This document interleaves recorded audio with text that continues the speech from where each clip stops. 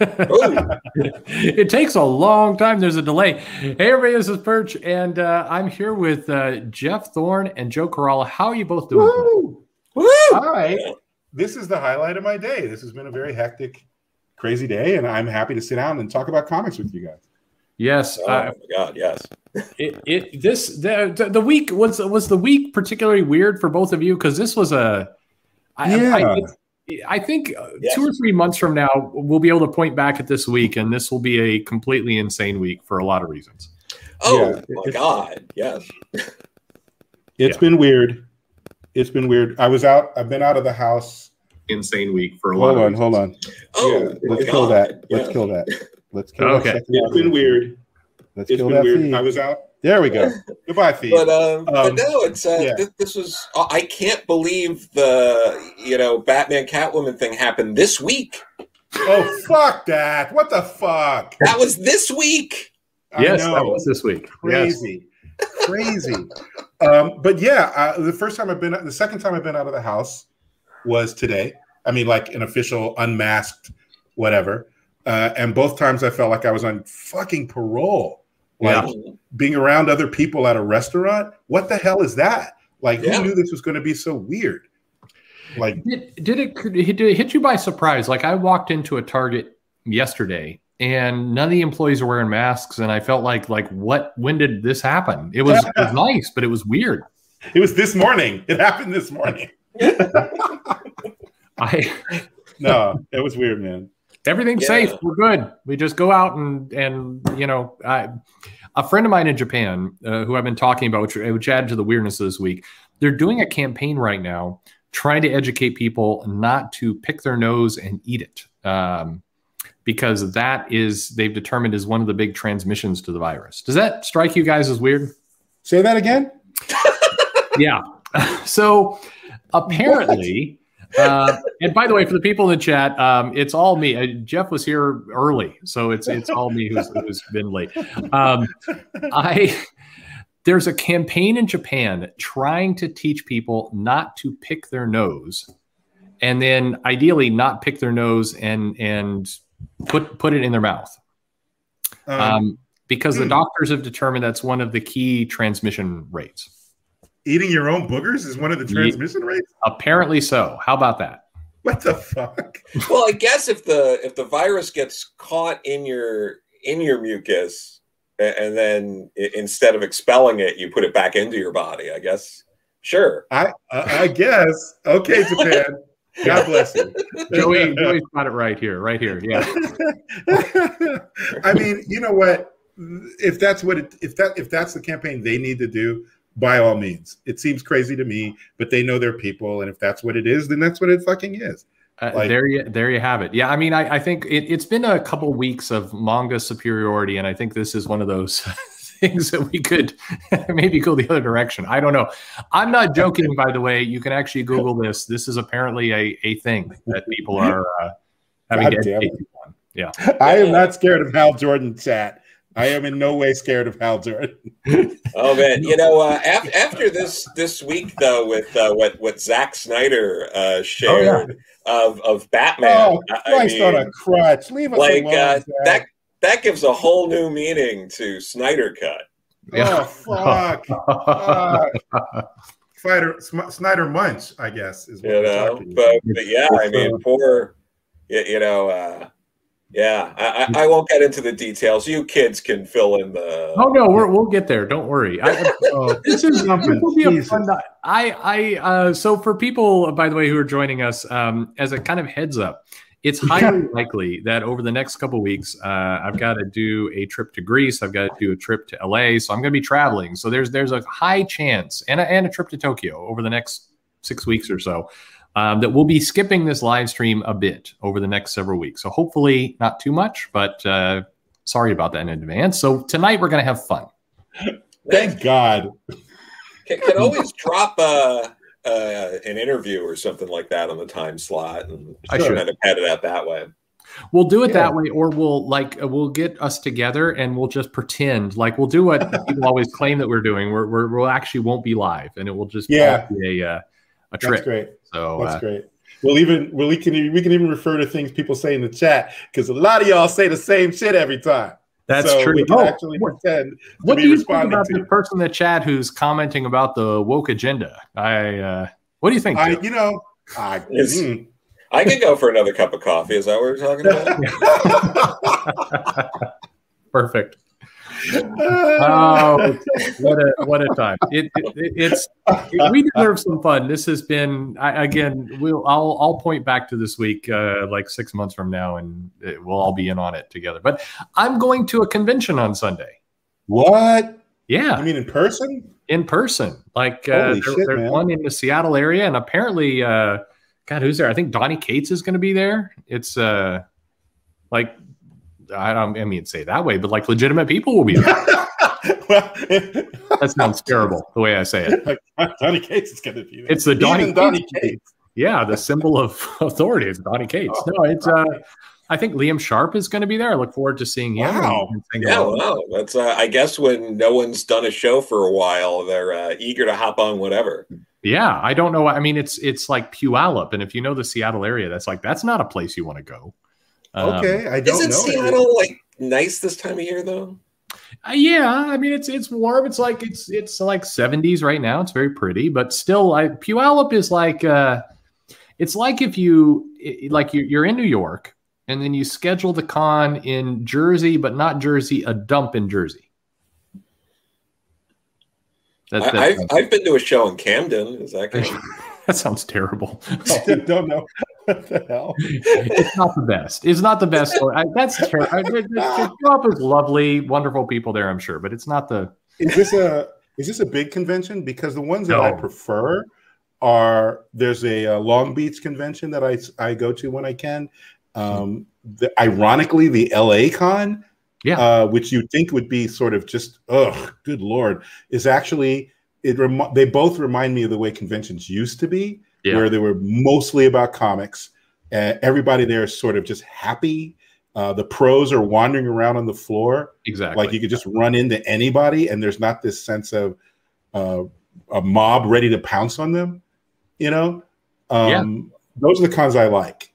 Those are the ones I like. It's going to be like that. It's definitely smaller, and it'll be in that vein for sure. So it'll be fun. Father's Day. Why not? I can hang out there, and it'll all be good. And there you go. But I want to get your take because I think both of you will appreciate this. So Joe sent me a reminder, but fortunately I was on the same wavelength as him. It's Mark Grunwald's birthday today. Oh crap! Happy birthday! Yeah. So both of you, I'm sure, read plenty of issues with Mark Grunwald that you enjoyed. What was kind of your highlight? I mean, I loved his Squadron Supreme. Right? Oh yeah. Yeah. That was really the only time that I liked them where they weren't just Justice League ripoffs. That he did something with it that was interesting. Yeah. I own that. The things you've displayed, I own all those comics.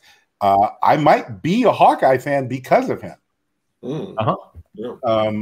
I love Hawkeye, and I got all the Hawkeye solo stuff. It wasn't always great, but I always loved it. I feel like Hawkeye, I mean, Grunwald did a lot of work to build Hawkeye's character, which they then seem to dismantle. Yeah, that happens, right? Like, it's hard because, I mean, I'm having that issue right now where you have to address, or you have to at least take into account everything that's come before, but not every writer did that. I don't drink, so that's not going to work. I sometimes when somebody does something that's really exceptional with a character that hasn't been illuminated, I feel like you should let that stand. Like, maybe that's why I was buying those Hawkeye issues. Maybe that's why it was. He did a great job with it. Yeah, I of course I'm very fond of his Captain America run. I think, which is kind of a sucker answer, but it is like it was such a great run. It was a lot of comics, and it was. They have mined it for TV. It's been really enjoyable. And his his editorial hand. I mean, he was the editor on Avengers for a big chunk of Roger Stern's run on that. Like, oh man, that was great. Yeah, Stern also an unsung hero. Like, I know it's not his birthday, but yeah, those guys. they're almost like apex regular comic book writer. They weren't the breakout ones that everyone wants to talk about now, but pound for pound, they put in a lot of freaking great work. They did, and I think there was an art to what he did. I think that is it's underappreciated today, and I mean, maybe I'm mistaken, but has anyone, and obviously after somebody passes away, they don't remember the bad stories, but I've never heard a bad story about Grunwald. Me either. Did he do the thing with the Buckies in Captain America? Was he on that watch with did he create the U.S. agent? Yes. Yeah. Okay. I have a story about that where Dwayne McDuffie, who was a friend of mine, mentioned to him this thing with the Buckies. I know that's not intentional, but you're not going to have to. Dwayne didn't talk like that. I talk like that. He's like, this was not intentional, but it might land wrong if you keep Lamar's name Bucky. And to which Grunwald was like, wait, what? Oh, fuck no. And changed it instantly. Like, wasn't even a conversation. He was like, that was not my intent. I'm not doing that. I don't want anyone to misconstrue it. And he became Battlestar. Yeah. Like, pretty much instantly. That's what I heard from Dwayne. That's Dwayne's side of it. Nice. So, and I always took that to heart. And I was like, I wasn't like I had one negative feeling about the guy prior to that. But a lot of writers would be like, hey, it's my story. Suck it up. Yeah. You know, too bad for those idiots. I didn't mean that. And I'm not worrying about that. You know, that's not what I meant. So too bad if you think that. And he didn't do that. He immediately was like, oh shit. No, I don't want that. Battlestar is now born.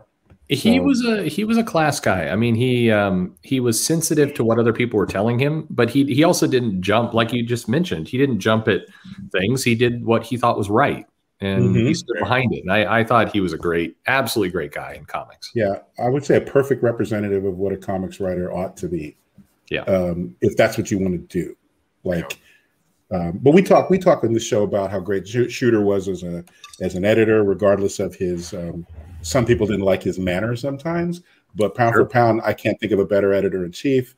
Roger Stern needs a hell of a lot more love than he gets. Yeah. It's not because these are guys I grew up with. Like, if you look at their stories now, they're fucking good. Like, they hold up. Like, they don't disappear into antiquity, right? Yep. Like, some of the earlier things, you're like, okay, this was a time and place. Like all that Superman spanking everybody. That's a time and place. Yeah. You can't really. We'll see some of that later, maybe. So you know, the saddest thing of all here is if Mark were still around, he'd only be 68. Yeah, oh, man. Yeah, he'd still be going, or he should be going. Yeah, I mean, we've interviewed older comics creators here. Yeah.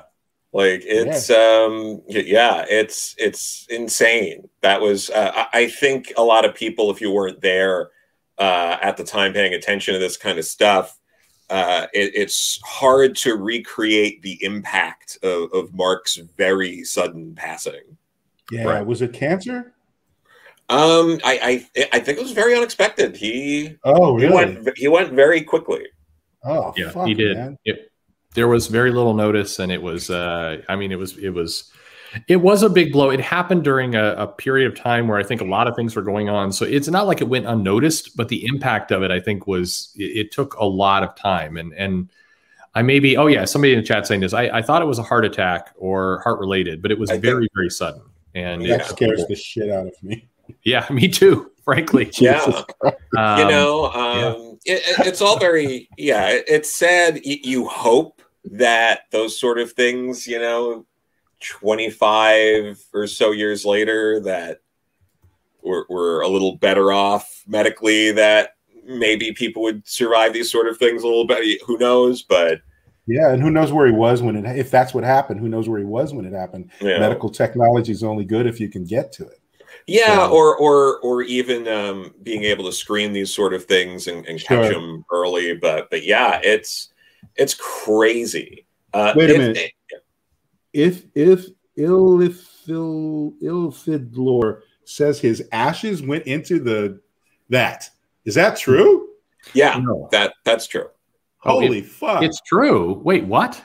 That they put his ashes in the ink for some comics. I think Glenn Greenberg, when we talked to him, had he either mentioned that or set it off? Oh my God, you're right. Yeah, okay, you're right. He's a fucking G. That's a G move. God damn. Yeah. That is insane. Yeah, I have completely, absolutely forgotten about that. You're right. Glenn Greenwald mentioned that in our interview, and that is insane. Well, I mean, God, what more can you give to comics than that? Yeah, that's his message. I gave my all. I literally gave. Dude, I'm raising a glass that I don't even drink to that. Holy shit! Well, that's a Viking funeral for your ass. God damn. There you go. All right. Well, Mark Grunwald, absolutely. We talked. I mean, there's so much, negativity and other stuff going in comics. Here's a guy who was nothing but positive. And happy birthday to Mark Grunwald. Happy fucking birthday, King. Rest in power, motherfucker. God damn. So this is a bad segue, but no, it's a good segue. Sorry, this is a good segue. I was mistaken in what was coming up. Completely mistaken. You'll know what I mean in a moment. Okay. Geoff, it's been a bit since we had you on. Another issue has come out. I wanted to talk to you about Green Lantern and tell us what's going on right now. Okay. Well, what you saw is a little bit of a slowdown. Obviously, the first two issues were pretty bombastic, I would say. We did a lot in a short span, but also it was really cosmic and really sort of epic vibe, giant monsters and killing a guardian and blowing up the battery and all of that shit. So these two issues, 3 is up and 4 is coming, obviously. They're more of a slowdown. You can't blow up the universe every issue. I don't want to try that anyway. So you're seeing some new stuff. I really hope that at the end of this arc, when you go back and reread, because you will, goddamn you, reread the first few issues, that you'll see a lot is being given to you that you're going to need later.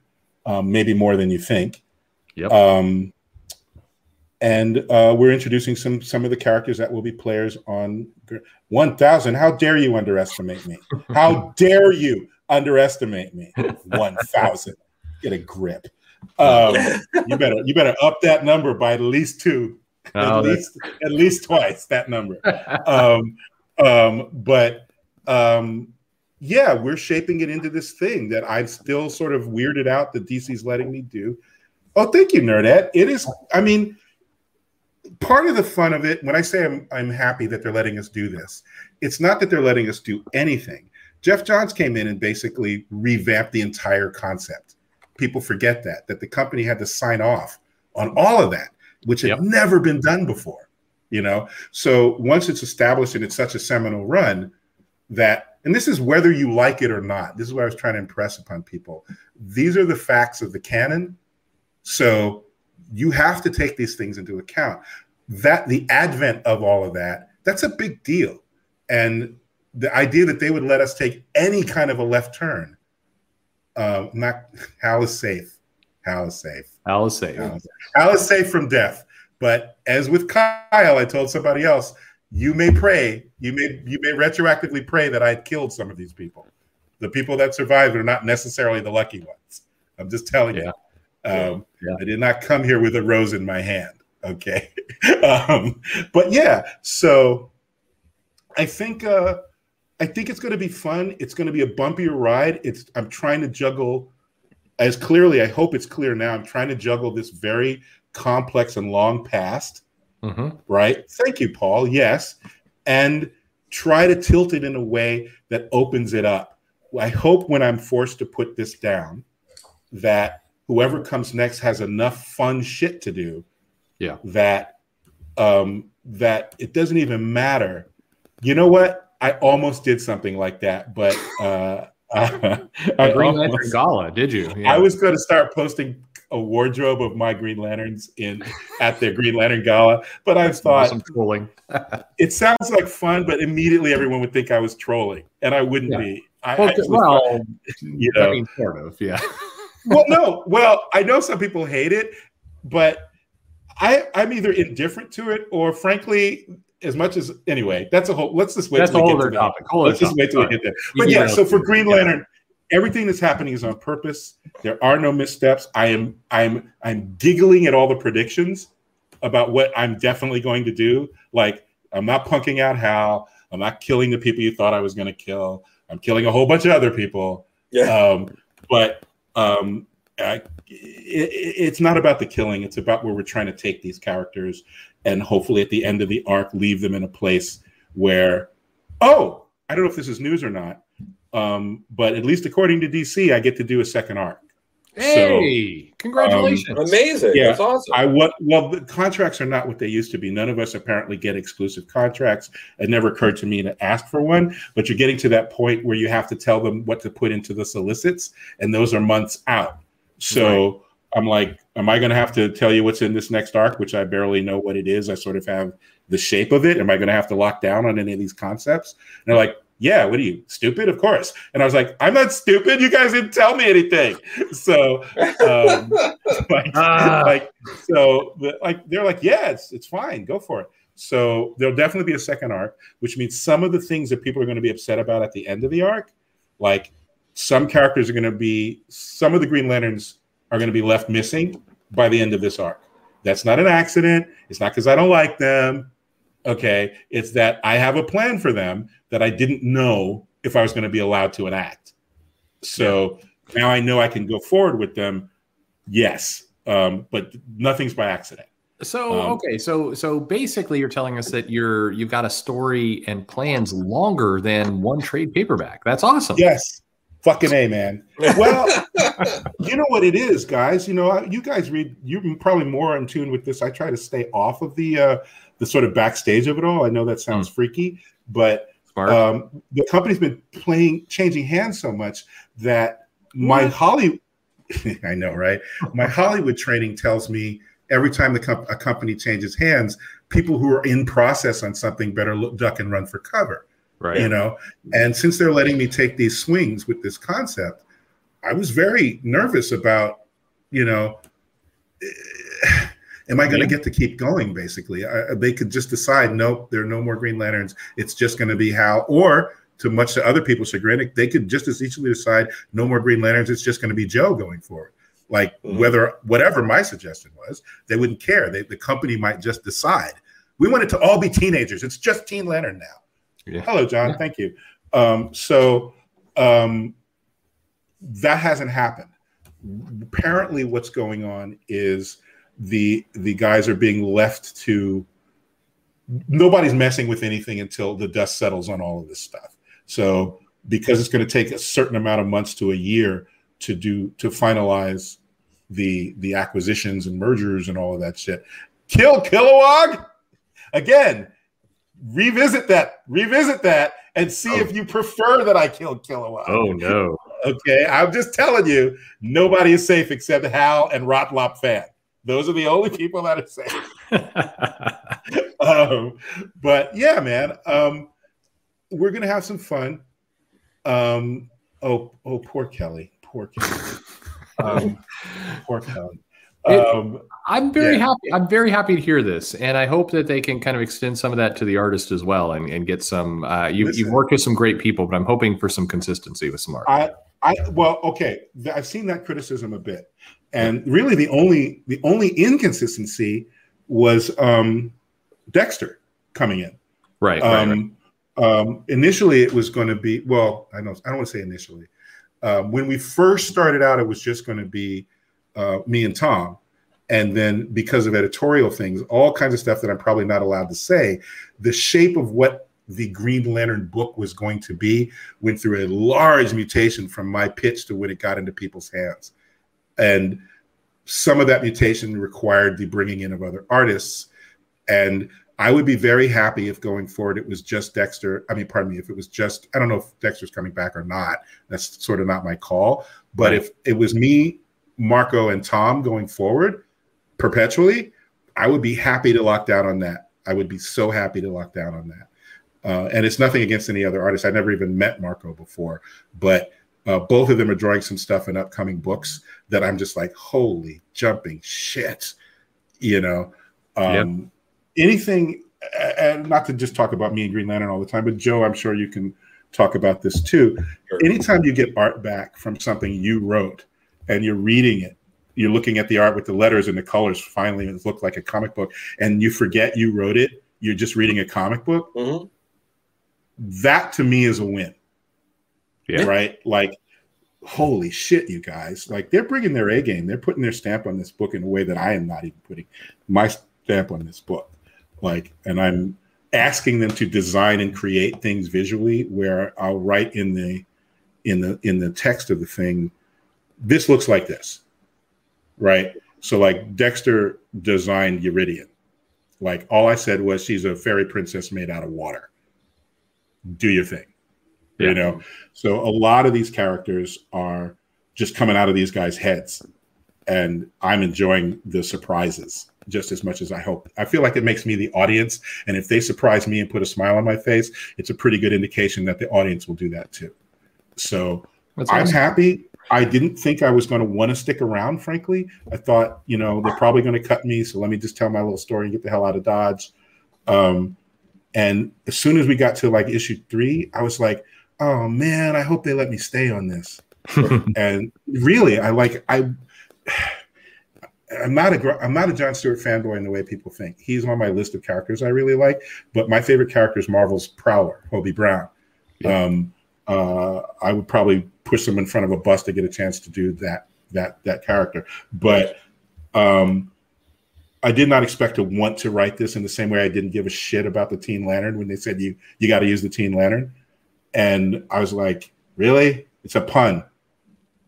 You know, like, I'm not a fan of puns. They're like, well, you're using her. And I'm like, all right, fine. And now I'm in love with it, you know? Yeah. And it's sort of the same thing with the book. Like, I would like to stay as long as the audience wants me and as long as DC lets me.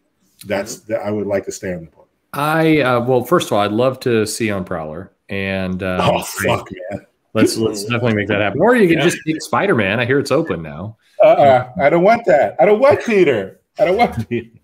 Well, what you could do is you could take Spider-Man and then you kill off Peter Parker and you put Prowler in the mask and you just make everyone hate you. Oh dear God. Yeah, because I already have that. I already have my taste of that shit. No, thank you. But congratulations. Second arc is wonderful news. I love the consistency and I'm glad. I mean, I almost think every story gets better if people are given more time. I agree with that. So I agree with that. I'm very, very glad to hear that. Lots of great questions and other things. I can't see that. Yeah, I wanted to ask. You answered this before, so I don't want to make you go through it all. But okay, very, very briefly, how much did change from 5D to Future State? If you can comment on it. Okay, different creators are going to say different things. Sure. Because we all came in at different stages of the process. So there are people who are deep in the comics, deep in the DC comics, who are probably in at the beginning of the whole 5G project. When I got brought in, 5G was a name, and I think I told you guys this, the wall that they had that sort of mapped out what 5G was going to be. Yep. Was like looking at fucking Oppenheimer's descriptions of the atomic bomb.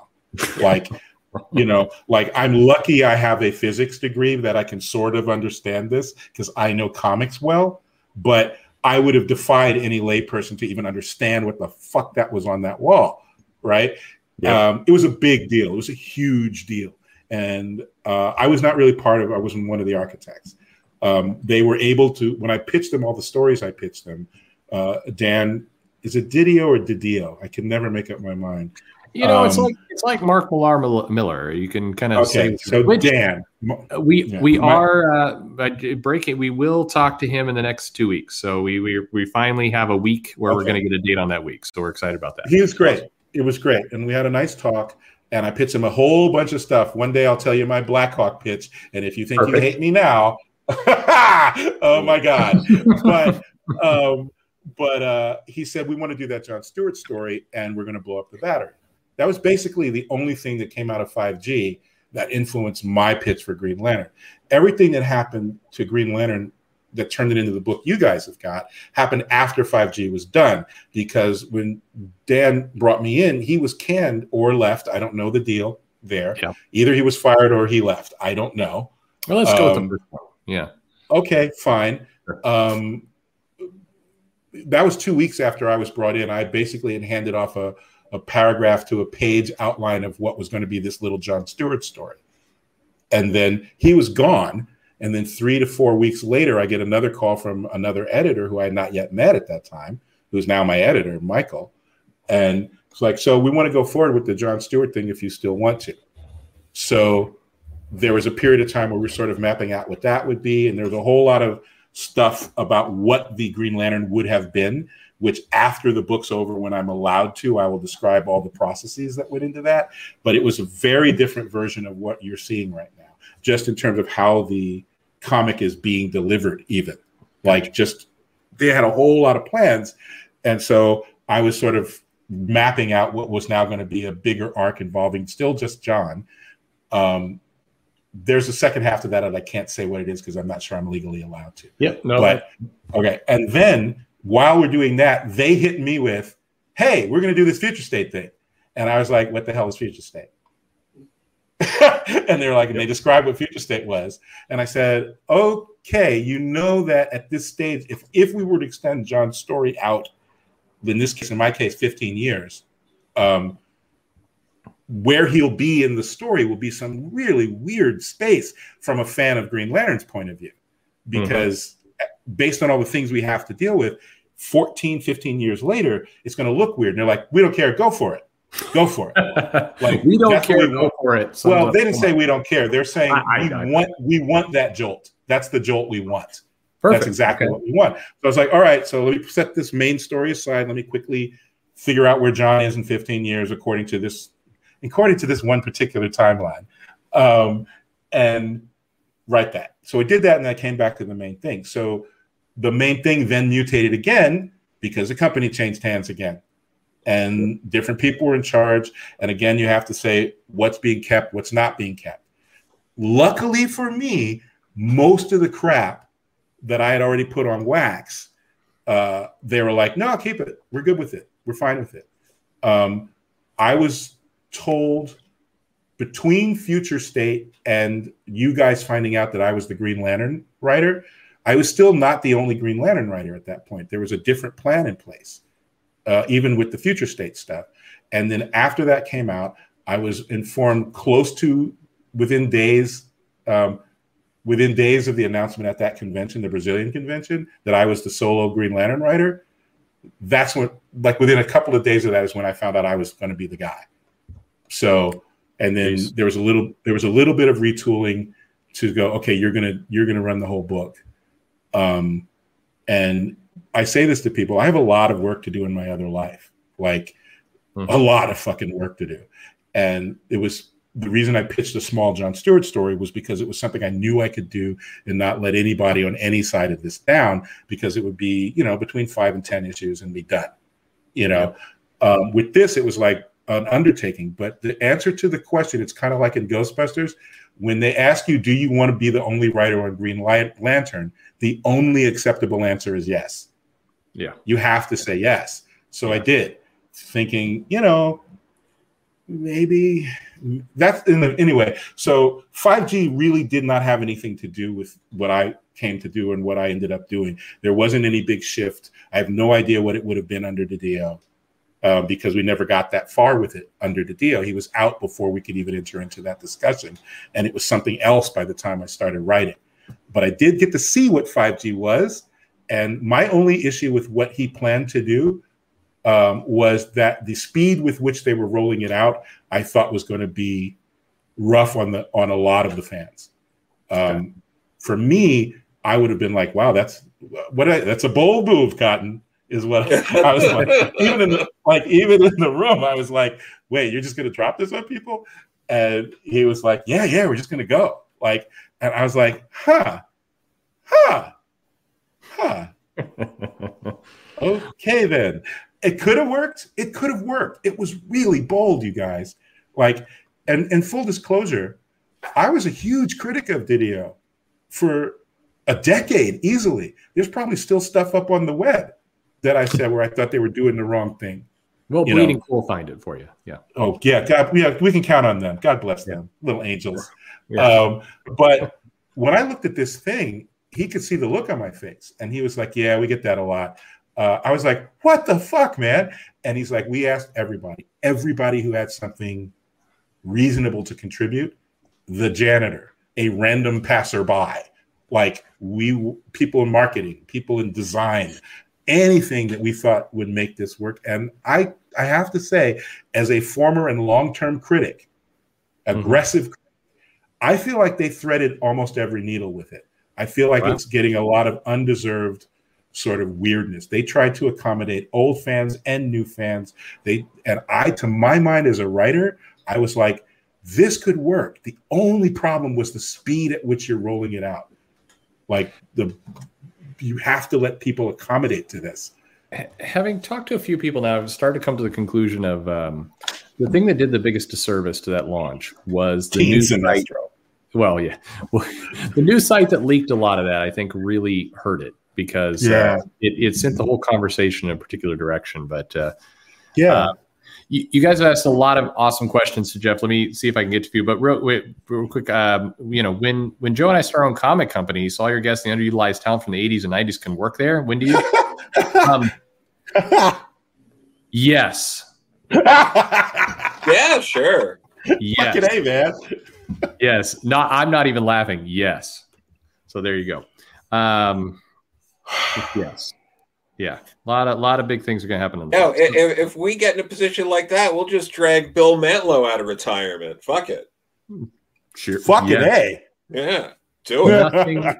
Nothing is accidental, and I take care of everybody. So we will definitely. Yeah. Teen Sinestro. What do you think?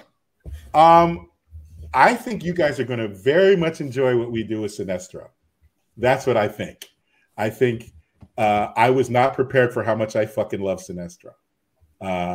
When I wrote that little speech in issue 1, I was like, holy shit, this guy's fucking awesome. Like, I have to make sure he doesn't take over the book now. I see what the problem a lot of other writers have had.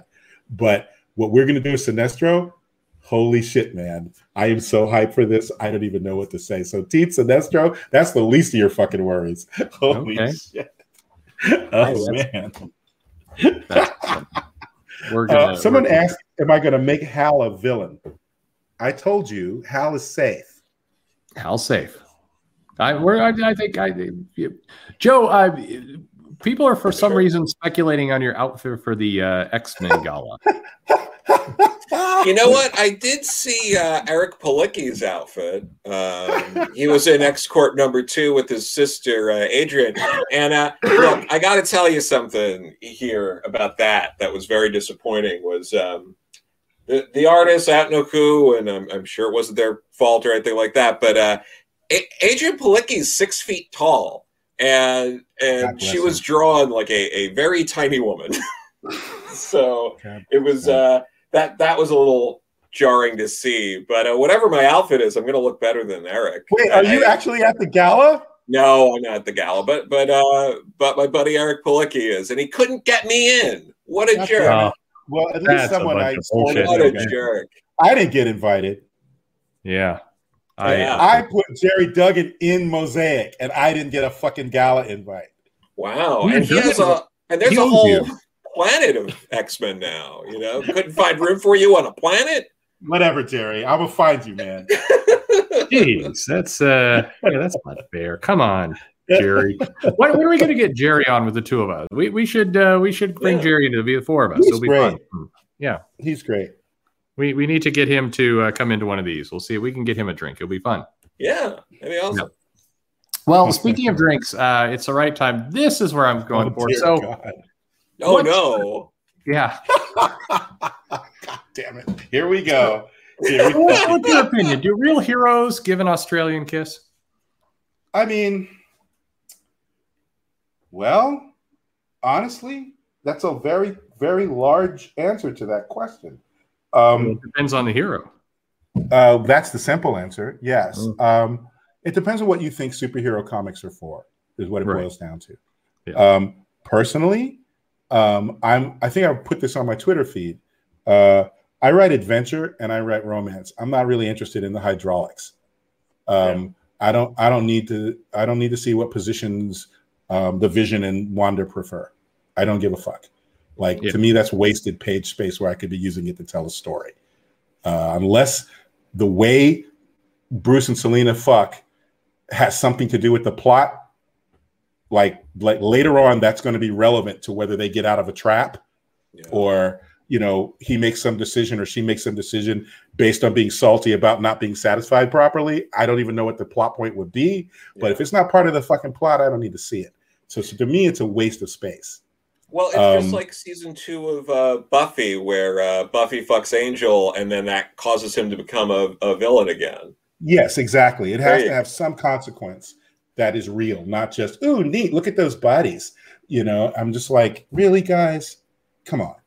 But that's me. That's my view. Like, I would never write that. I will never write that. And if I want to do that, I'm going to use the Midnighter and Apollo.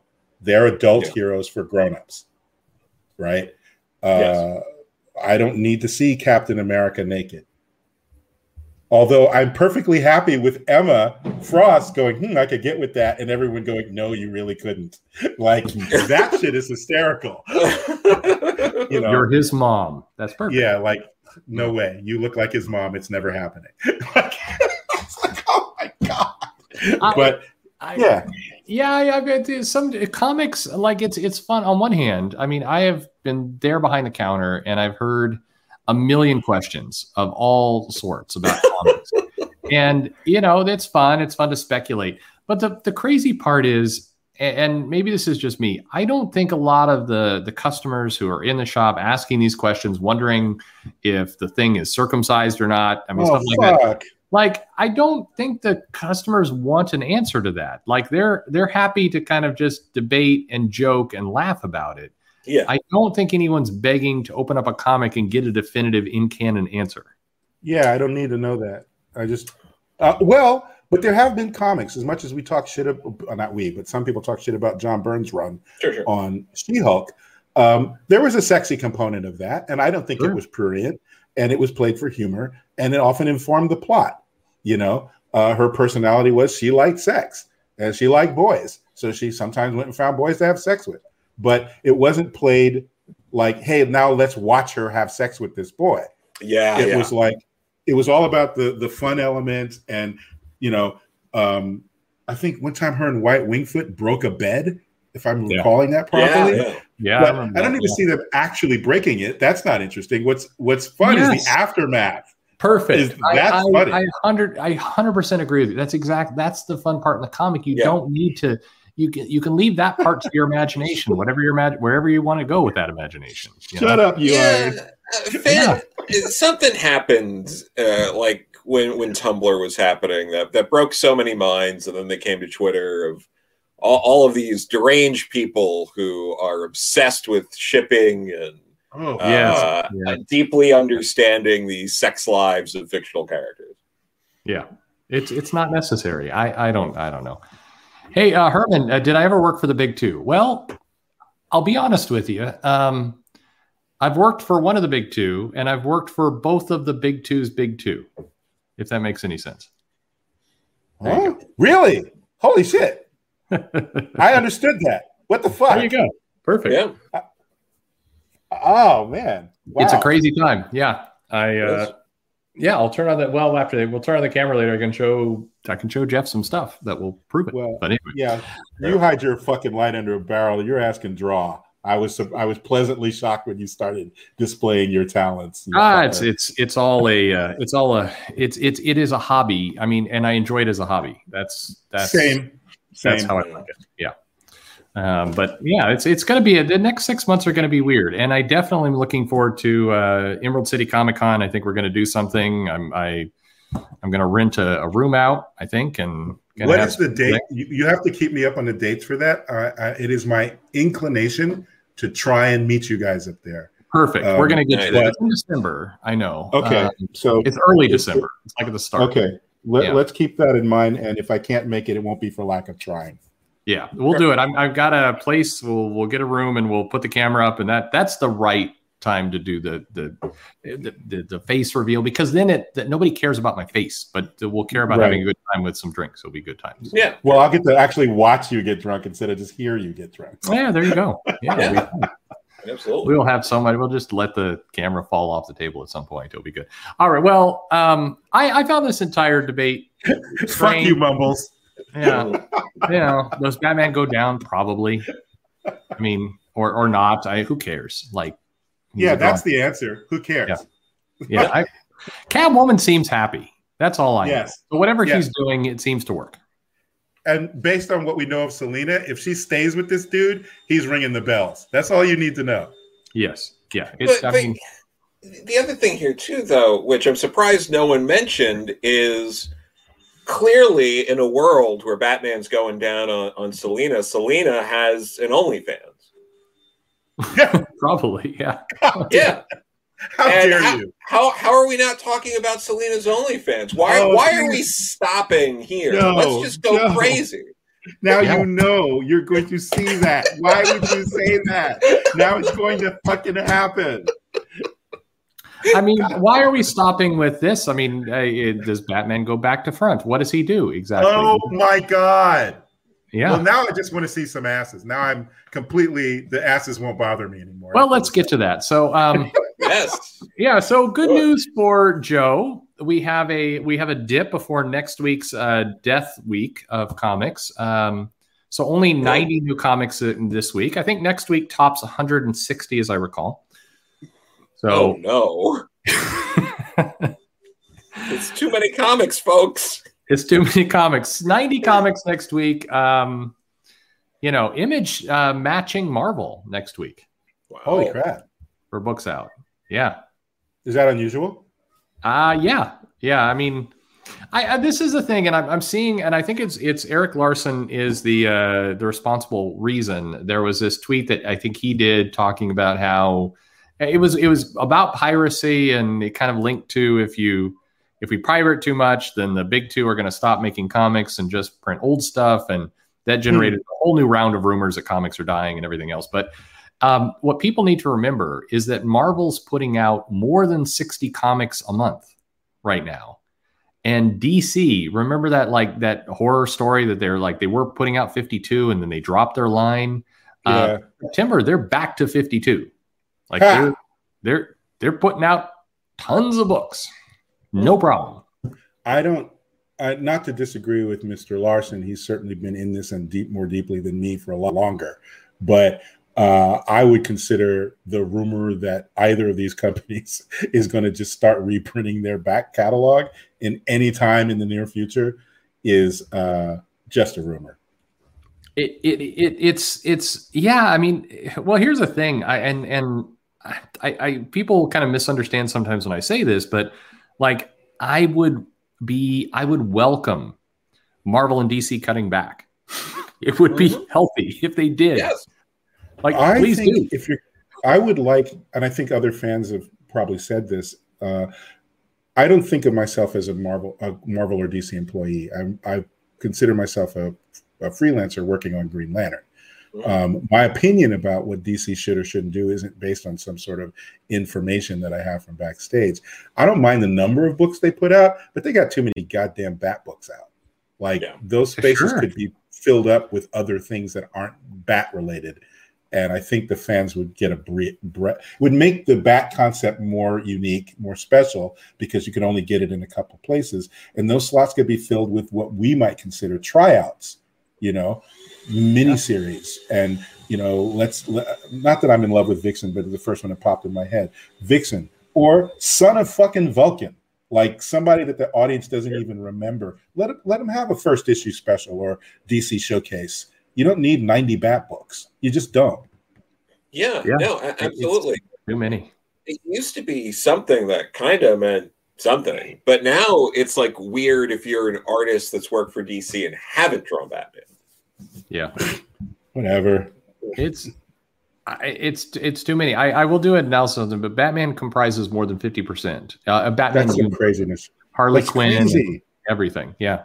It's too many. I mean, it's just, I'm on one hand, if you're a comic customer and you're happy, you're just picking what you want, it's a great time. You've got lots of options, but it's too many to sustain. And we need to start getting our heads around that. Somebody asked earlier, and I quickly went to the Excel and checked out the next week where you have more than 160 comics. If you were to buy them all, you just buy everything that week, you are spending $912.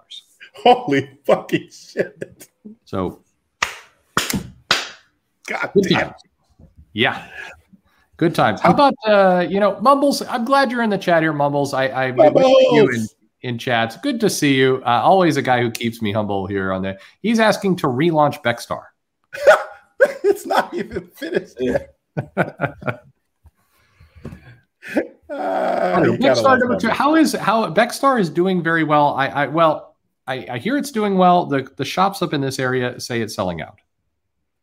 Yeah, I've been hearing stuff like that. I've been it's good. Sold out at like local shops here. It's going to second printing and all that. So yeah, it's been nice. Congrats to you. Thank you. Bury the fucking lead. It's going to second printing. That's awesome. Yeah, absolutely. It's congratulations. You deserve the success for sure. Hey, baby, that book's good. Yeah, come out. And you do have a Kickstarter out right now. Yeah.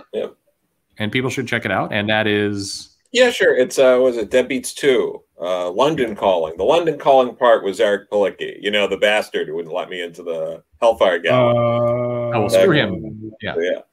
But Elaine, sorry. But no, it's it's a great anthology worked on. Got some short stories in there from Nancy Collins and Bill Loebs, who have both been on the channel before. Ron Mars, Jamal Eigel, Lila Sturgis. It's a good crew. A lot of Jody Hauser. So. I got a Bill Loebs commission this week, sitting on my desk right here. So awesome. That's awesome, and definitely people should check that. I mean, he'll do commissions very cheap for you. You get original art from Bill Loebs, which is pretty awesome. So, well done. Okay, well, let's quickly go through this. We got more fun stuff, but curious, Joe, Geoff, things that anything on here you're looking at. Brian not Hill's Chariot. It's been a good book. I haven't sampled any of the AWA stuff, so not for any reason. I just haven't. It wasn't on my radar until recently, so I have to come back to you on that. Okay. No worries. What am I looking at? It's a lot. Again, I'm thinking, and part of if I do wind up traveling and taking some weeks, I'm going to try and reformat this section so you can see some previews of it, because it just becomes this list. In many ways, I'm inflicting the people watching us right now. This is what a retailer's staring at, and it's like Bequest number 4. Sure, maybe. Like, what do you do with that? There's a lot of books out there, but I mean, okay, like basically none of the books on this list are books I'm currently reading. Yeah, and there's probably some good ones on there if you knew. Don't you think that this is? I talk about this in TV a lot. As much as people are bitching about sort of stuff the big two are doing, there is a huge sort of cornucopia of really well-made comic books coming out from people you never heard of. As long as you can find them, if you can find them. Like, I think there's so many that I can. Anything that Brian Hill's working on, you'd think I would just dive on it because the fucker can write, but I literally can't keep track of all the fucking companies at this point. I did not know this was a thing, and he's on issue 5 in this solicit anyway. So I'm like, what the fuck? Like, holy shit, man! What's Vietnam horror? Redundant. Yeah. Fair that's Behemoth, right? Yeah, that's I mean, this is a problem. How do people find out about the indie comic books? You don't. That's the problem. That is the fundamental problem. And I'll tell you, I'm going to keep doing it. And I've been talking to Scout and Red 5 and a couple other companies to get more of their information. And I'm going to start at least a couple times a week putting stuff out to talk about what books they have. But no offense, but when I put out those videos of stuff that's not, of the bigger comics, like they nobody watches them. Bluntly. Yeah. Really. I don't care. I'm not in this for money, and so I'm going to put more out, and just nobody will watch anything. Mumbles will be happy because nobody's watching this stuff. But it's like there has to be a solution to this problem, I think. But anyway. I mean, okay, what else we got? Yep. Something in Killing the Children is good. Yep, definitely. Get a lot of praise and good luck. I'm hearing very good things about. So I'm not reading any of these other books. Yeah. But you'll wish you were reading the Dynamite books in a minute. Well, I hear Sonic's 30th anniversary. It looks great for 30. Okay. There you go. But yeah, Transformers Beast Wars. I hear mixed things about that comic. I enjoyed the show years ago, but watching it now, you really see how far CGI has come. Really? Yeah. So it's like, because it's like one of those 3D animated movies or cartoons rather. So like it's very sparse now when you go back. Just the animation's a lot cheaper. Oh, sure. You originally think, especially on an older TV. This should absolutely be a variant cover title you do for Green Lanterns for sure. Actually, I could just do that for fun. Something already killed the shit out of a bunch of Green Lanterns. We just don't have the list. Not something. It's Geoff. Geoff is me. You're talking to him. Jeff is killing the Green Lanterns. Lady Baltimore. Lady Baltimore is pretty solid. I would definitely pick that up. That's a good book. All right, I'll check it out. Dark Horse generally, even when I'm not paying attention, anytime I check in, they pretty much have a good array of books. So, all right, I'll check out Lady Baltimore. What the fuck? Absolutely. So we're talking to Nick, and hopefully we'll get Nick on for an interview very shortly. Reached out to him today, but we get a little bit of everything, but it's more of a front heavy week for Dynamite. They sure are front heavy. I'm oddly less concerned. Isn't that weird? Yeah, it's more timid. Yeah. I don't care about any of these characters, but these covers are all fine with me. Yeah. I'm not sure what the difference is because they're not less sexualized, but I guess the Vampirella 19 photo variant is the least sexualized. Perhaps maybe she's just kind of hanging out there. Yeah. Who's the Devil Lady? What book is that? Is that also Vampirella? That's what Purgatory. That's Purgatory. Yeah. Right. Yeah. I mean, the ladies look nice. This falls squarely into the cheesecake realm, which is not pornographic to me. That's true. It's less exploitive this week. Yeah. Yeah. It's legit. A couple of these girls though must have chronic back pain. Oh Christ. Well, boys have wishful thinking and then they draw it. So, that's true. Women have organs. Gravity works. Sorry about it, fellas. Yeah. So, I'm sorry about it. Yeah, there you have it. I like how Underboob is making a comeback. Like it seemed to go away for a while, and now it's. I know. Didn't we miss this? Yeah. Yeah, that's what COVID brought us. It brought it back. It brought back under. I don't know what I'm saying. Yeah. I maybe that I like the butt too much. Maybe I'm responding to it too much, and this doesn't grab me as much. I don't know. There you go. We need to get you. We definitely need to get you writing Legion of Superheroes. I would take a run at that. I would take a run at it, but it's the same problem you have with really any long thing like that, which has a billion characters and all that. Sort of similar to Green Lantern. You can't get better than a 50% happiness ratio because, like, if you get 50% of the audience going, "Yeah, that's great," you won because there's so many factions now. Yeah, And they're not wrong. None of them are wrong. My favorite is, we talked about this. I think Perch and I sort of line up. Geoff and Beer Bomb. Yes. And DNA to some degree. They came in at the end of it. I love that. I love all the Legion eras. I even like Mark Waid's and the various pre-boot, reboots, like all of that. I love all of it. Jeff Johns' version. But my Legion is the Giffen through the end of DNA for sure. writing.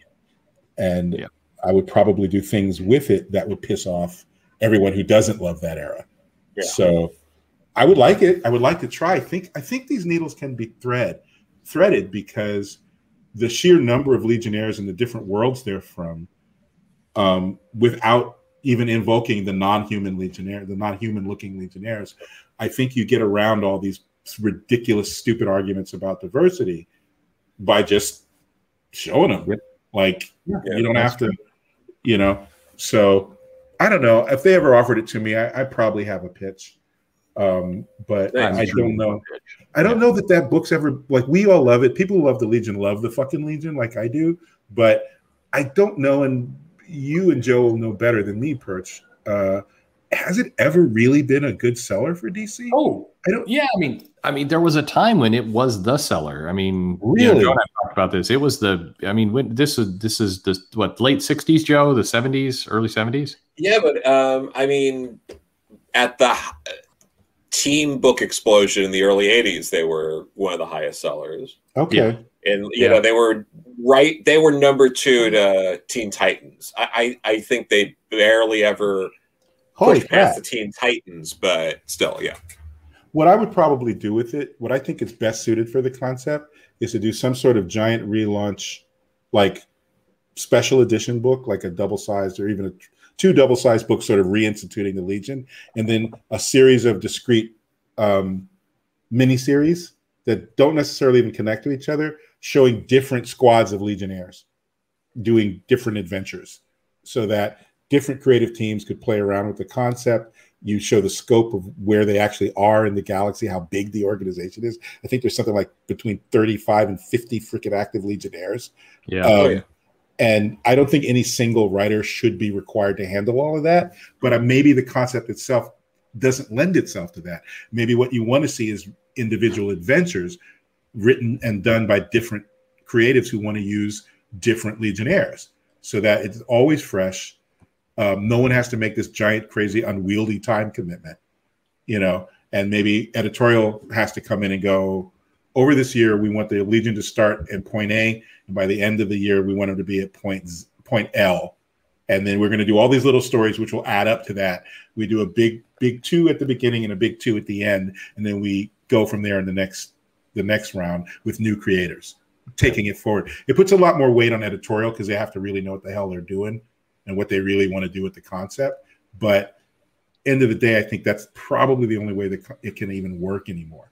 Well, the 2 of you should get in there and do it. Let's get the 2 of you in there somehow, and both of you, you're the people who can do it. I'll draw a variant cover for you. Okay, fair enough. Yeah. We serve at the pleasure of the president, my friend. I hope people like Starfinger because they're going to get a lot of Starfinger. And why not? Why wouldn't we? If Hal goes evil again, well, the first part of your question really has no meaning. So I don't know how to answer the second part of your question because he's not going evil again on my watch. Why would he wear a ring there? Like that's a terrible place to wear a ring. It depends on the size of the ring. Oh, GL rings. But even those are variable, right? It depends on the Green Lantern, how big the ring is. So the answer to the question is I don't know. We'll have to check. Okay, there you go. You're not going to check that. I'm not going to check. Bolby always asks amazing questions. Yes, I absolutely will do a video talking about Acclaimed Comics. In fact, I've got that with some receipts and numbers. And I'll definitely want to see that. Yeah, that's going to be pretty good. There's both Acclaimed Comics and then there's also Hyped Comics, which is 2 different topics, both pretty interesting. So okay, you did a CrossGen one already, right? I did, yeah. Oh, yeah. Poor CrossGen. I feel bad for CrossGen. Well, yeah. I wanted that to work so bad. Yeah, so did I, man. Thank you, sir. Right, well, away from butts, we've got. Really, that was so short because it wasn't butt related. That's true. It's kind of I need to feed in more. Well, maybe we'll come back to it. So, okay, so Batman Reptilian. I'm looking forward to seeing Garth Ennis take a run at Batman. Ooh. And Liam Sharp on that. That should be a good little book. Ooh, yeah, I'll try that. And I don't even like Batman. Yeah, there you go. Well, you're going to kill him soon, I hear. So I know. Well, that's really the only reason they bring me into these things. So I can murder everybody. Fair. That's fair. Yeah, murder all the happy. There's a bit. We get Infinite Frontier as well, which is the comic that DC certainly wants us to believe is going to lead to the next big crisis event. So, I have before anyone even asks, I have no fucking clue what's in that book. There you go. Literally no idea what's in that book. Somebody has this question, but we know this. Do you have to wear a GL ring on your finger? No, you can wear a lantern ring many places, right, Geoff? Yes, that is correct, what Perch just said. And ironically enough, that will be addressed in this story. Oh, okay.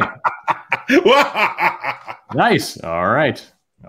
Very, very good. Yeah, there's some nice things here. I'm liking the fact that Robin, we just got solicitations for September, and we've got 6 solid issues with the same artist. It's a Christmas holy shit! Wow, I know. Are they aware they let that happen? No, it has to be.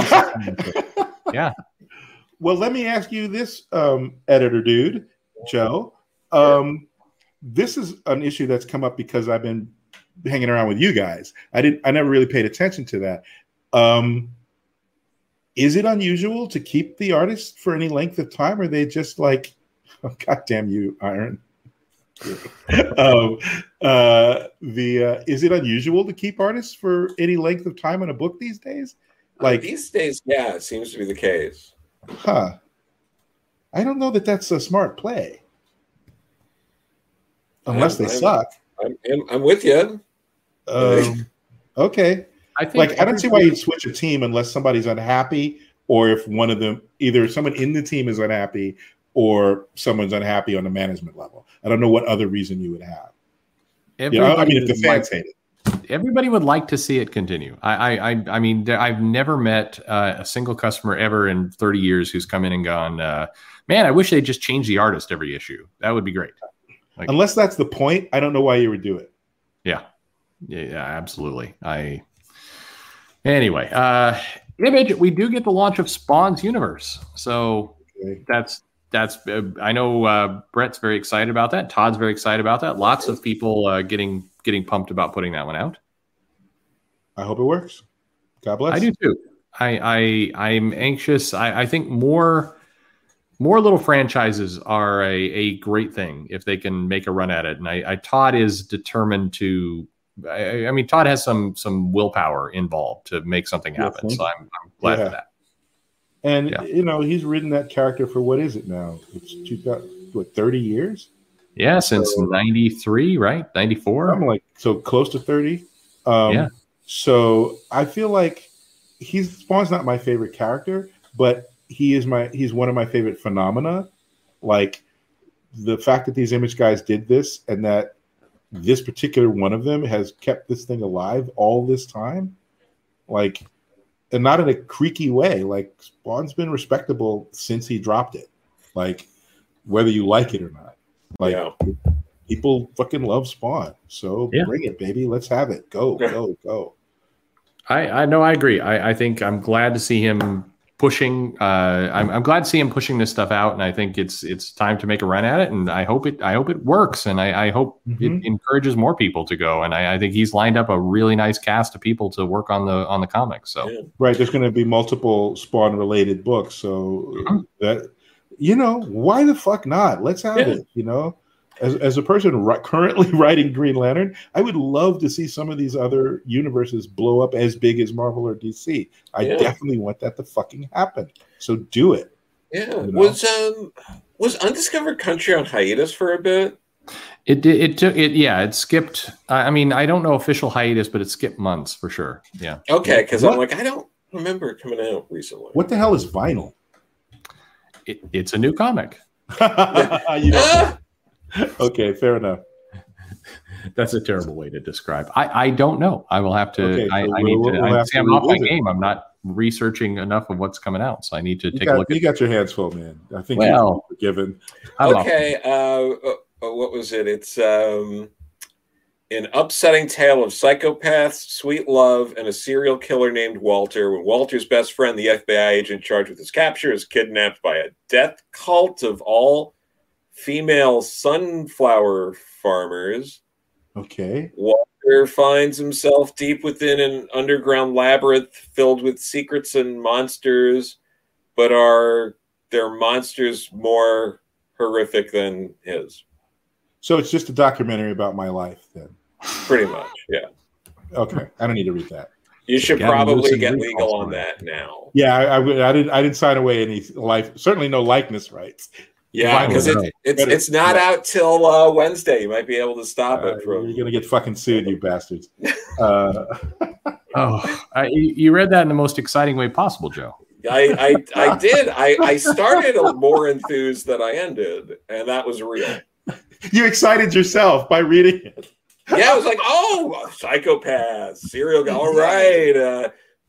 sunflower farmers. Just like, yeah, it went off the rails with sunflower farmers, but maybe they can pull it back. Yeah. Joe, anything? I mean, on this list, anything else you're looking forward to, Joe? I'll check out By the Horns #3. I've only read the first issue so far, but that was interesting enough for a book about getting revenge on unicorns. But those bastards deserve it. Yeah, then you'll love it. That's how you feel. No, vinyls from creators of plastic. Okay. Yeah. There you go. All right. Yeah. It could work. So they like petroleum products, I guess. Yeah. I guess so. They love straws. Well, Shadow Man #3, like the first issue of Shadow Man was fine. I don't think I read issue 2 yet, but that's something. Hey, come back, Valiant. Come back to it. Can't stop. Valiant. Maybe Valiant's the one that's really been showing restraint all this time. There you go. Valiant's doing what we all want. That was their game plan. Yeah. Restraint. They couldn't reveal their master stroke or whatever. I thought we weren't talking about Batman anymore, Joe. I appreciate this cover to Gamma Flight. It's a variant, but I appreciate I appreciate this. I'm fine with it. Yeah, it's a Pride Month variant. No, this is not a Pride Month variant. Pride Year variant. Yeah, Pride Year variant. Pride all year. Anyway, always be proud always. Exactly. I mean, Way of X I'm reading and liking. Sure. I'm thinking I'm oddly fond of Heroes Return, although I shouldn't be, I suppose. That's fair. But I am, so whatever. X-Men Legends, do we know who's going to be on that one at that This time? is the second part of the Wheezy and Walt. All right. Worth a look. I mean, if you're old, you definitely should be looking at it. I don't know if young people are going to go for it. That is an homage to the wild, where the wild things are, for sure. Yes, that's what. Yes, that's not a Pride cover. Yes, it's very good. It's a very good homage. It's great. I think a good question for everybody. I think Boom is the strongest in indie right now outside Image. I would say so. Yeah, no, they're definitely. I'm trying to think of someone else really comes close to that right now, unless there's a lot of stuff that hasn't been announced from Dark Horse yet that I wish Dark Horse would take its spot back just because I'm I do too. No, they put out really good stuff, but it just feels like they're still trying to find their footing after losing so many licenses. Wait, they didn't just lose Star Wars, right? They also had Alien, didn't they? They had Alien and they had the Joss Whedon stuff. Yeah, they lost it all in a very short period of time. Like it was like a 3-year window of like losing body blow. Absolutely, no, that's a tough one. But I would like to see them come and charge back, and I think hopefully. They should be, and Xenoscope. We had Pat Chan on last week, and they are as we said, they're sneaky strong. They have passionate fans, know what they want. And, I don't know that I know any Xenoscope books. It's they've got Man, Goat, and Buddy Man. I don't know. Which they've got a niche that they understand. Man, Goat, and Buddy Man. Yes, absolutely. That may seem like something for other people to enjoy. There we go. How about so curious about this? So with all the conversation about manga and definitely it feels like there's almost a stunt going on right now where people who are irritated at US comics, manga is like, well, look at manga's kicking your ass, and manga is doing very well. But my question for both of you is, does it last? Because in the U.S., we've seen manga blow up in the U.S. and tank in the U.S. Mm-hmm. Do you think how long do you think this current run goes? I think it's a cycle. I don't have a feeling one way or the other about manga. Some stories are great. Others I could give a shit about, just like anything else. Yeah. I don't know. I mean, it's really whatever youth culture decides they want to do instead of superheroes. So I don't know that there's anything necessary to learn from manga or to emulate. I think it's a different system. There's a too much.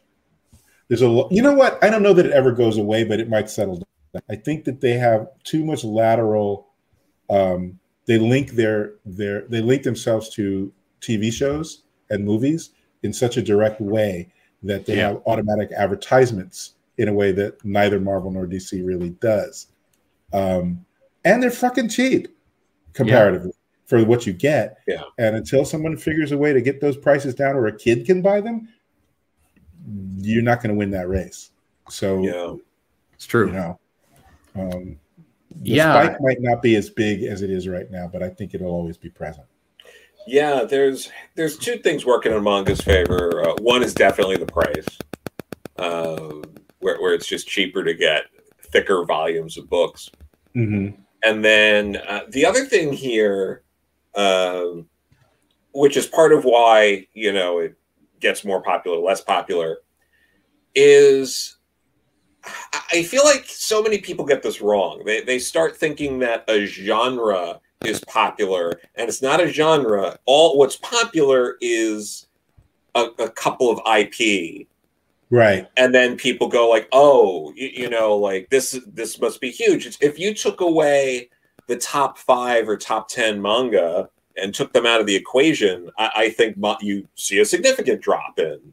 Oh, for sure. How manga's doing. You mean just like any other form of fiction? How crazy. Exactly. So like that's really more how it works.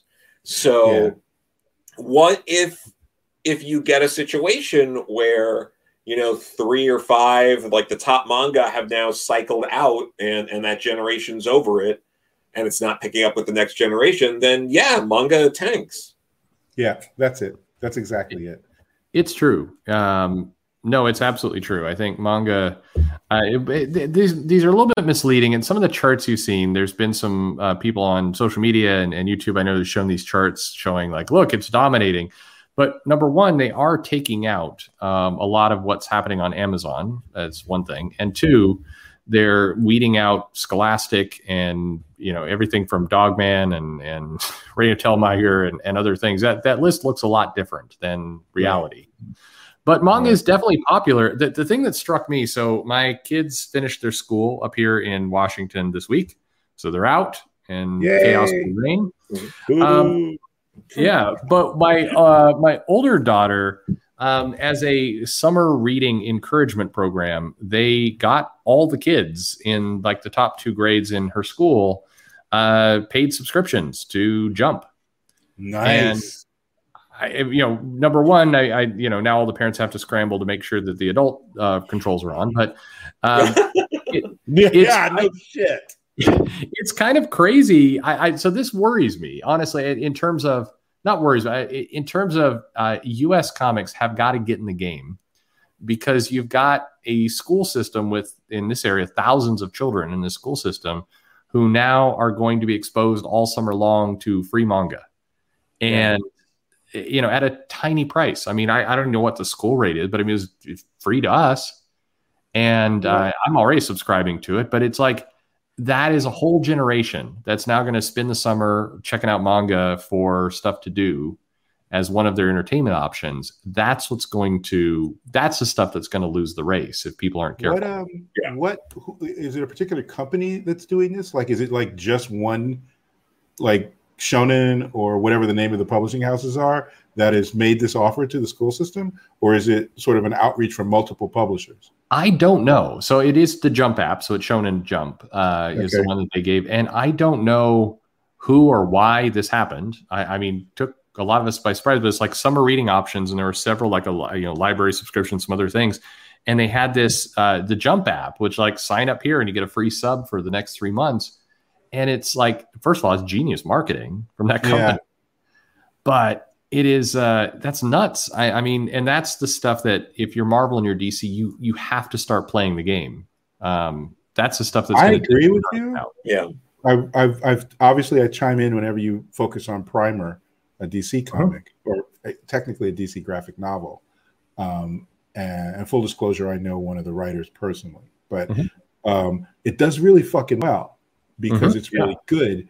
I think, well, first of all, I agree with everything you just said, but I don't know that the infrastructure is set up on either company to do what you just described. It's not, for sure. I think that someone has to really bite down on the fact, who are these comic books for? Who are these American superhero comic books for? And if you can't decide that, then you need to segment out a section of them. I don't know, the champions at Marvel, you know, the actual Teen Titans or Young Justice at DC, where we're literally targeting this age group with this. There are plenty of people who know to write that stuff. There are plenty of people who can draw the hell out of it. And the model you just described, because they're going to be parents. They're going to look at Batman fucking Catwoman on a goddamn roof. And they're going to be like, this is not what I expect from Batman. So how am I supposed to subscribe? How am I supposed to let my school system do this? Now you have things that a school system can point to where the school board gets yelled at because not even the stuff that I don't think is controversial, like same-sex relationships and things like that. Someone's going to yell about that. I don't find that controversial at all. But the graphicness of some of these supposedly for teenagers comic books or young people comic books, you're not going to get past a lot of school boards in the US with that shit. So true. Yeah. Does Marvel or DC even want that headache? Considering the way that they're structured now, I don't know that they want to bite that off. I don't know. And I don't know who did all this kind of stuff. All I know is my daughter's like, hey, I'm checking out Dead Man Wonderland, which is absolutely not something that she should be reading at 10. But anyway. Well, you're her dad. You need to step in, Pop. I step in. No, but it's like, you got to get your hands on it. It is, Joe, we've talked about this, that again, people, I don't know, forget or conveniently forget, whatever it is. There was this Marvel Mangaverse, and then it tanked about less than 20 years ago. Yeah, early 2000s. And I think that was kind of around the same time when manga tanked like the first time, and they said it was pirating, and that pirating would always happen forever, and manga would never come back. Like that was the conversation was, once something starts being pirated, it can never be unpirated, and manga will never recover. Yeah. And we've seen both of those things dismissed outright. Shocking. Yeah. Yeah. Anyway, all right. So here's a question for both of you. So when do you walk away from the history? So all of us, I think, we respect, we like continuity, like digging into stuff. I'm enjoying your run because you are pulling things from history. But at what point do you just walk away from it? And there's a long list of things that probably people want to, Spider-Man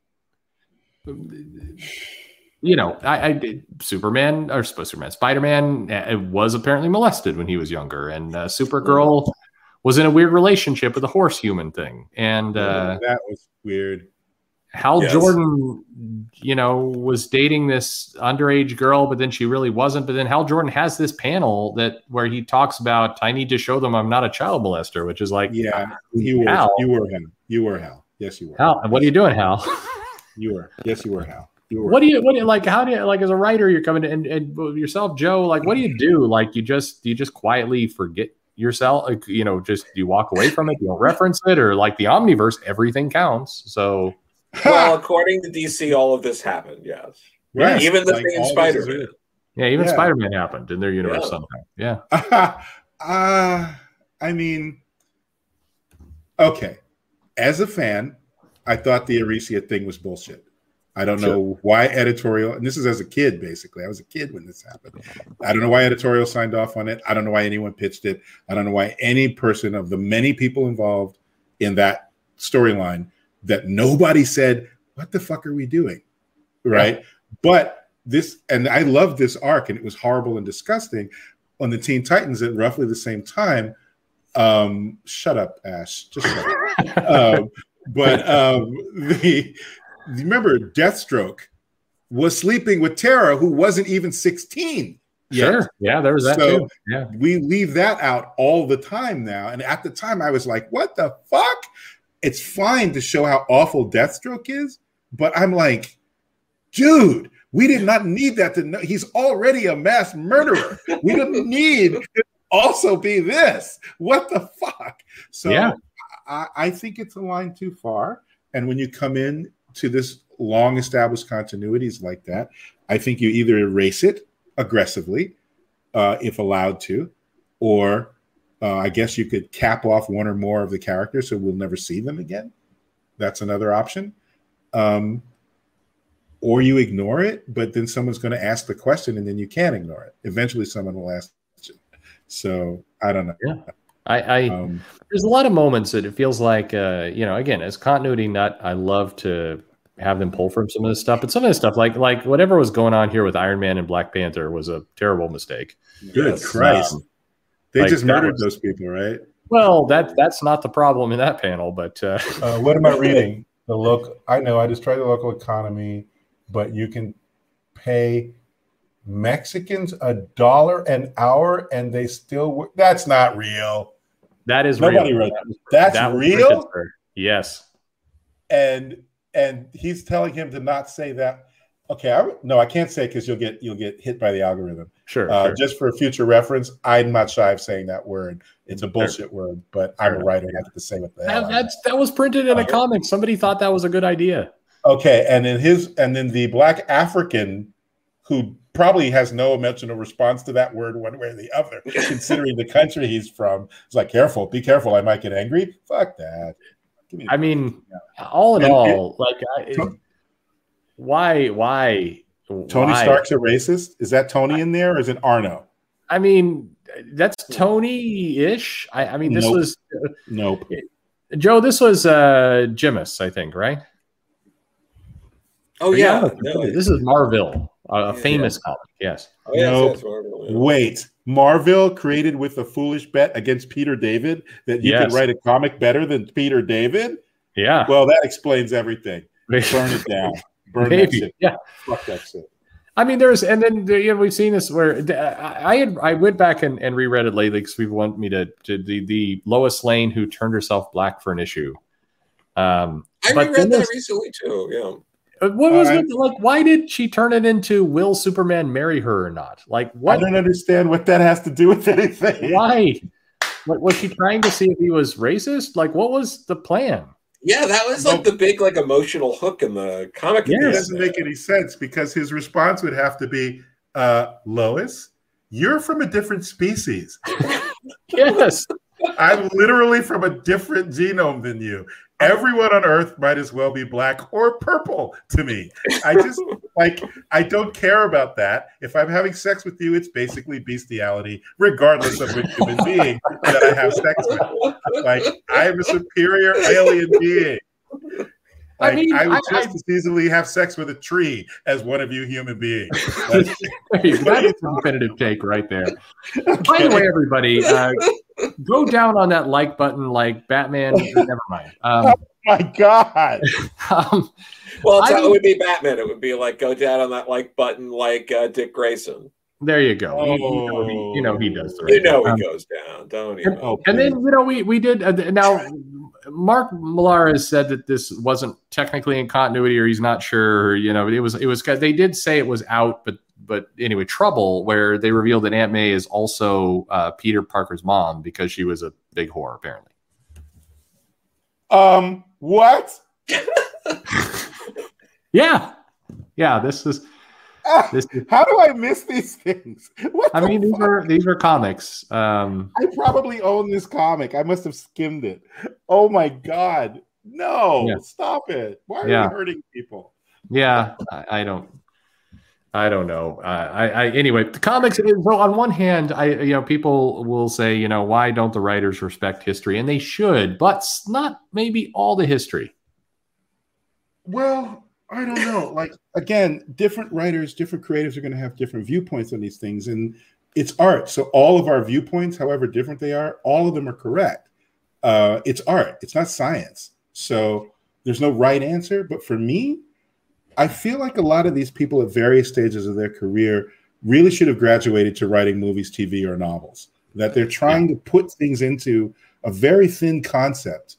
Superheroes. People in secret identities with powers beyond imagination. That's thin, man. I don't know that I need to know who Aunt May was fucking. Who cares? Like, she's Aunt May. Let her be Aunt May. I don't need that story. I mean, May was. I mean, speaking of Dynamite, I mean, this was a key time in Marvel. So wait, I'm looking at May, young May, right now. Yes, you are. That is young. Sorry, hard pass. She was born old. She was always Peter's aunt. She's been Aunt May since she was 11. Fuck off. Sorry about it. Yeah, emotional roller coaster for you, for sure. I don't know. Whatever, dude. I'm glad I missed this the first time around. Joe, we have to do a live kind of reading because you've never read Marvel, right? I've never read Marvel. No. Okay. Save yourself. Don't do it. We're gonna get that comic. We're gonna do it live. We'll record it, and we'll just get your reaction in real time. Wonderful. Yeah. May is really Peter's mom. Oh my god. Yeah. No, it was the crux of the story was Aunt May's sex life. That was actually kind of the whole point of the story. Yeah, hard pass. Yeah. Hard pass. Apparently, you are, and Aunt May's sex life was the story, and I'm not here for that. Yeah, I'm not here for it. We got our first downvote during this segment, which makes sense. I can respect that. That makes sense. The yellow lanterns are everywhere, Perch. They're everywhere. No, but I mean, I would downvote this too. I mean, come on. Here's something on a more happy note. I'm curious for both of you. So just give your pick. So pick this. So we'll see if this works or not. Take a title. We're taking Wonder Woman for a moment. Oh shit! Sure. Yeah. So I'm curious. You're a creative team. From if you could pick any creator, any timeline, whatever it is, and people in the chat too, interested to hear what you want to say. Who's a creative team you put on this? Holy shit. No rules, people who have passed away, whatever it happens to be, just your dream team that you wish would do a comic. And then there's a couple from the past, from the current today comics, and then if you're doing this bullshit that they do where they bring in celebrity writers, who would you want to see take a crack at this thing? In the past, my artist would be Perez or Garcia, one of the two of them. Is that right, Garcia? I think so. Yeah. I think people probably forget, but Perez did for Wonder Woman. Perez's run on Wonder Woman. It doesn't really matter who the writer was. I think he was the driving story engine on those things.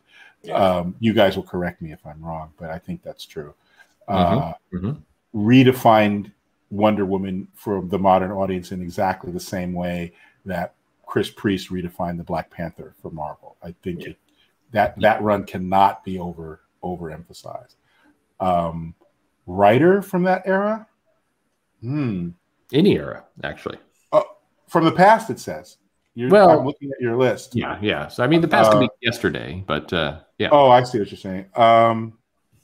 That's a tough one. There's a lot of great writers who could do her justice.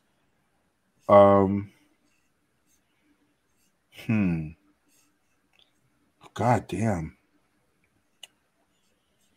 I'm running through my head who I think would be really good on her. That came out wrong. Batman. Stop it. Please move on and I'll think of it. John Stewart wouldn't have that problem. What about you, Joe? So Wonder Woman, a past creative team? Yeah. Oh, Burn. Yeah. Burn. Writing. Yeah. That's good. You know what? I'd pair back up Bill Loebs and Mike Deodato Jr. Yeah. Wow, nice. That was a good run. That was a good run. I went back after our interview and read a lot of Eric Luke's work, and I thought he really got Wonder Woman as well. He really did. Yeah. Did he give her the? Did she have a pet chimera at one point? Was that him who did that?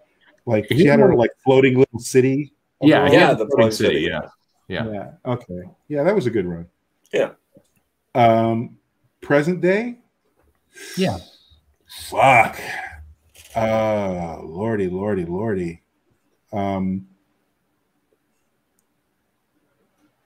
Oh my God. Who's great right now? A bunch of people. Oh, Doc Shaner. Oh, yeah. Shaner would be interesting. On the art. Yeah. And What's the lady who was writing Amethyst? Amy Reeder. Amy Reeder and Doc Shaner. I would like to see that. Yeah. Excellent. Make that happen, universe. How about you, Joe? What do you like?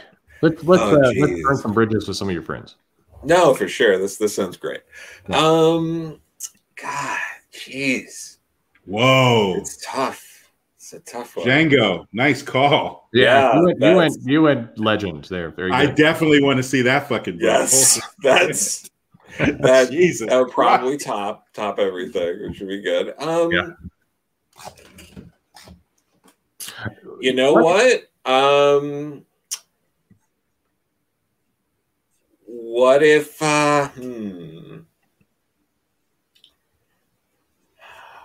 What if we went? Here's a wild card for you, writer for Wonder Woman. That because it would be controversial at least for people. Fuck it, Nick Spencer. Why not? Yeah. Let's have Nick Spencer do Wonder Woman and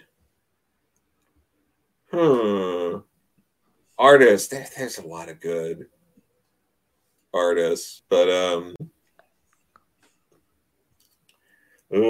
jeez. Fuck. It's hard, isn't it? Yeah, no, the artist part's hard. I'll have to in the future. If we do this again, we'll send the question ahead of time. And Well, there's just a lot of strong players these days. People forget that, but a lot of people can write and draw right now at level. Like they're great. See, John Murphy has I'd love to see Wheezy and Walt. Particularly with what Walt did for Asgard and Thor. I'd love to see that. Fucking A, bring that. Yeah, I would love to see that. Didn't even think of that. Oh, sure. Absolutely. Billy Jones. Oh, yeah. Joel Jones would be really good. Joel Jones. Mobile says this is a terrible new segment. Thanks, Mumbles. Yeah. I'm just for future reference, Mumbles, just assume I said fuck you even when I'm quiet. There you go. Just say you know what? Who that's a pairing right there. Yeah. You know what a good pairing would be? Nick Spencer and Olivier Coupil. Okay. Ooh, I'm reading that book. I'd like to see Coupil on that. Yeah. Yeah, I think he'd be an interesting choice. Perch and Joe. I could see that. Yeah. Maybe in an anthology. I don't know if I'd give him the whole book yet. I wouldn't. Together. How are you? Yeah. And outside of comics. Yeah. Celebrity. George R.R. Martin has been a popular one here. I mean, you would get one issue every 5 years. So there's two people I think would do a great job. Both of them are science fiction writers. I would have said Shannon McGuire, but she's in comics, so she doesn't count. I would say there's a science fiction writer called Lilith St. Croix, who is fucking amazing. And there's a husband and wife team who go by the name of Ilona Andrews. I think either of them would murder Wonder Woman in such a beautiful way that it's just not even funny. Like, Peter, David, and Ethan. I don't know if that would work. I don't know the two of them would get together well, but I mean, fun comic or a fun backstage show. I mean, it could go either way. Whatever. Yeah, like am I reading the comic or am I just reading the byplay of the crime report when the cops write the crime blotter? I would like to see. I'm with this Stefan Sajak. Yes, I'd love to see. Nice call. Yeah. That would be Vince McMahon. I've been trying to put up a lot as a writer. That I don't know how that would work. I sometimes question if Vince writes things down. So or at all, or or knows how to write. Yeah, put Joe on art. I agree. There you go. Lots of Scott Campbell, Joel Jones. Yeah, lots of good. Anyway, something to think about. It's there we go. All right, here we go, Geoff. Let's. Oh dear God. Here we go. Where you been checking out the mommies? He's adorable. How old is he? One, yes, this is intentional. And two, well, this is. I don't have a problem with it because Dog was a freak, and he's a dog. He's not a person who got turned into a dog. What's a dog gonna say? I love how the dog is. I love the eyes in this dog. Is I mean, the illustrator drew the dog very. They captured it very well. Yeah, so, yeah. I'm fine. I think it's on purpose. Okay, yeah, this is naked, obviously on purpose. This is just a pregame. I mean, yeah, here we go. Okay, so speaking of this Green Lantern writer, how about this whole panel and how it was drawn and everything else? I find her and him so unpleasant and uncomfortable that I don't want to psychoanalyze the writer.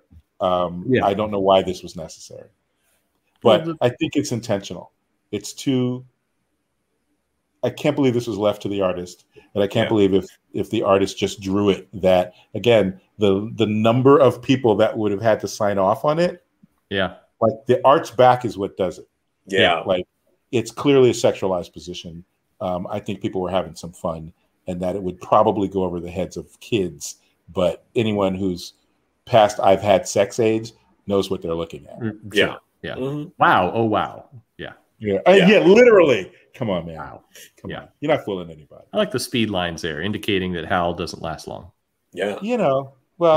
Another blow against Hal Jordan is what I would say. No, that's who ironically maybe doesn't blow because he's a hero. Yeah. I mean,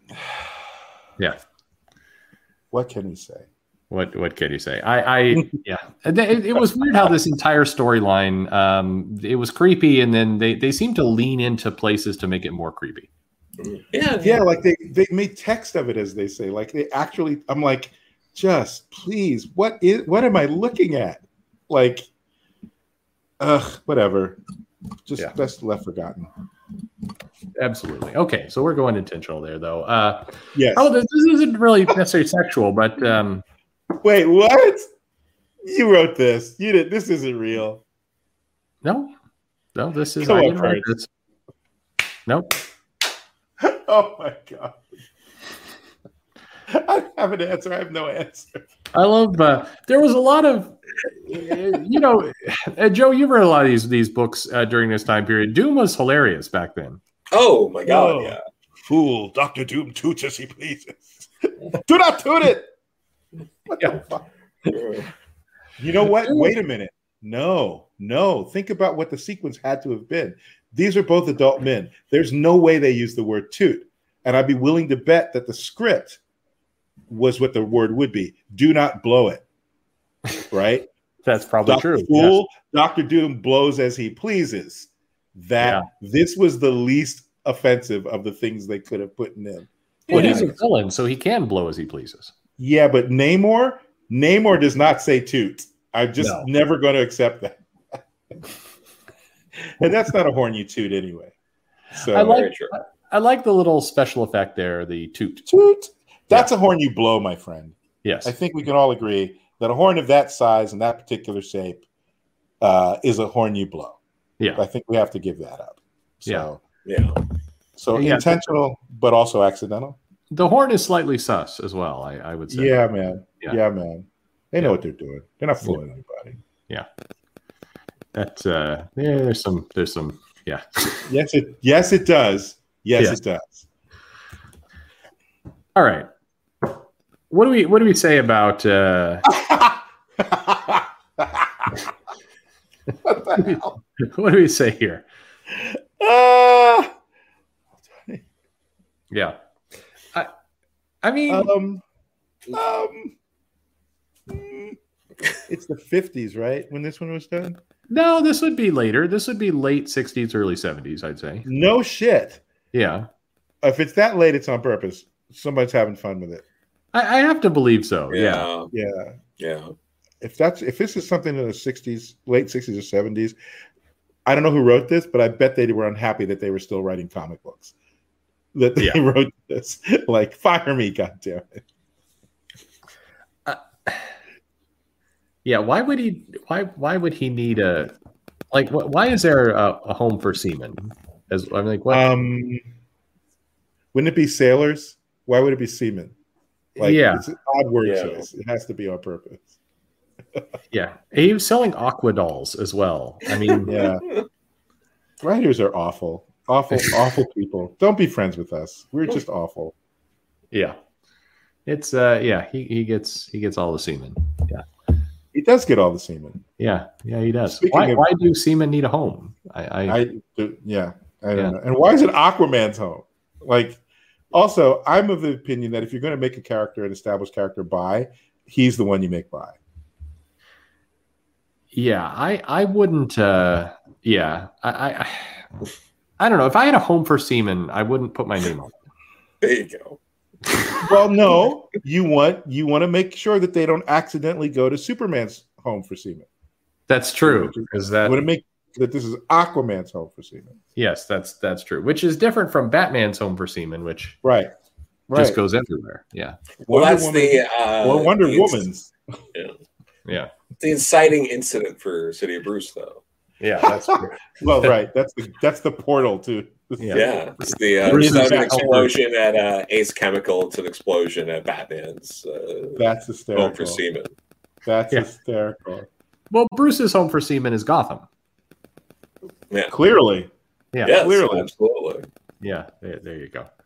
Okay, well, there you have it. And then, just to prove that way back in the day in the letters page, fans were also complaining about things. This is somebody who seems to be pissed. Is there something about ugly people that bugs you?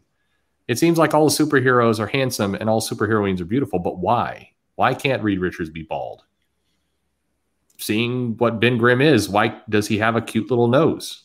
That's weird, but why can't Hank Pym have huge Google eyes or Peter Parker have a protruding nose?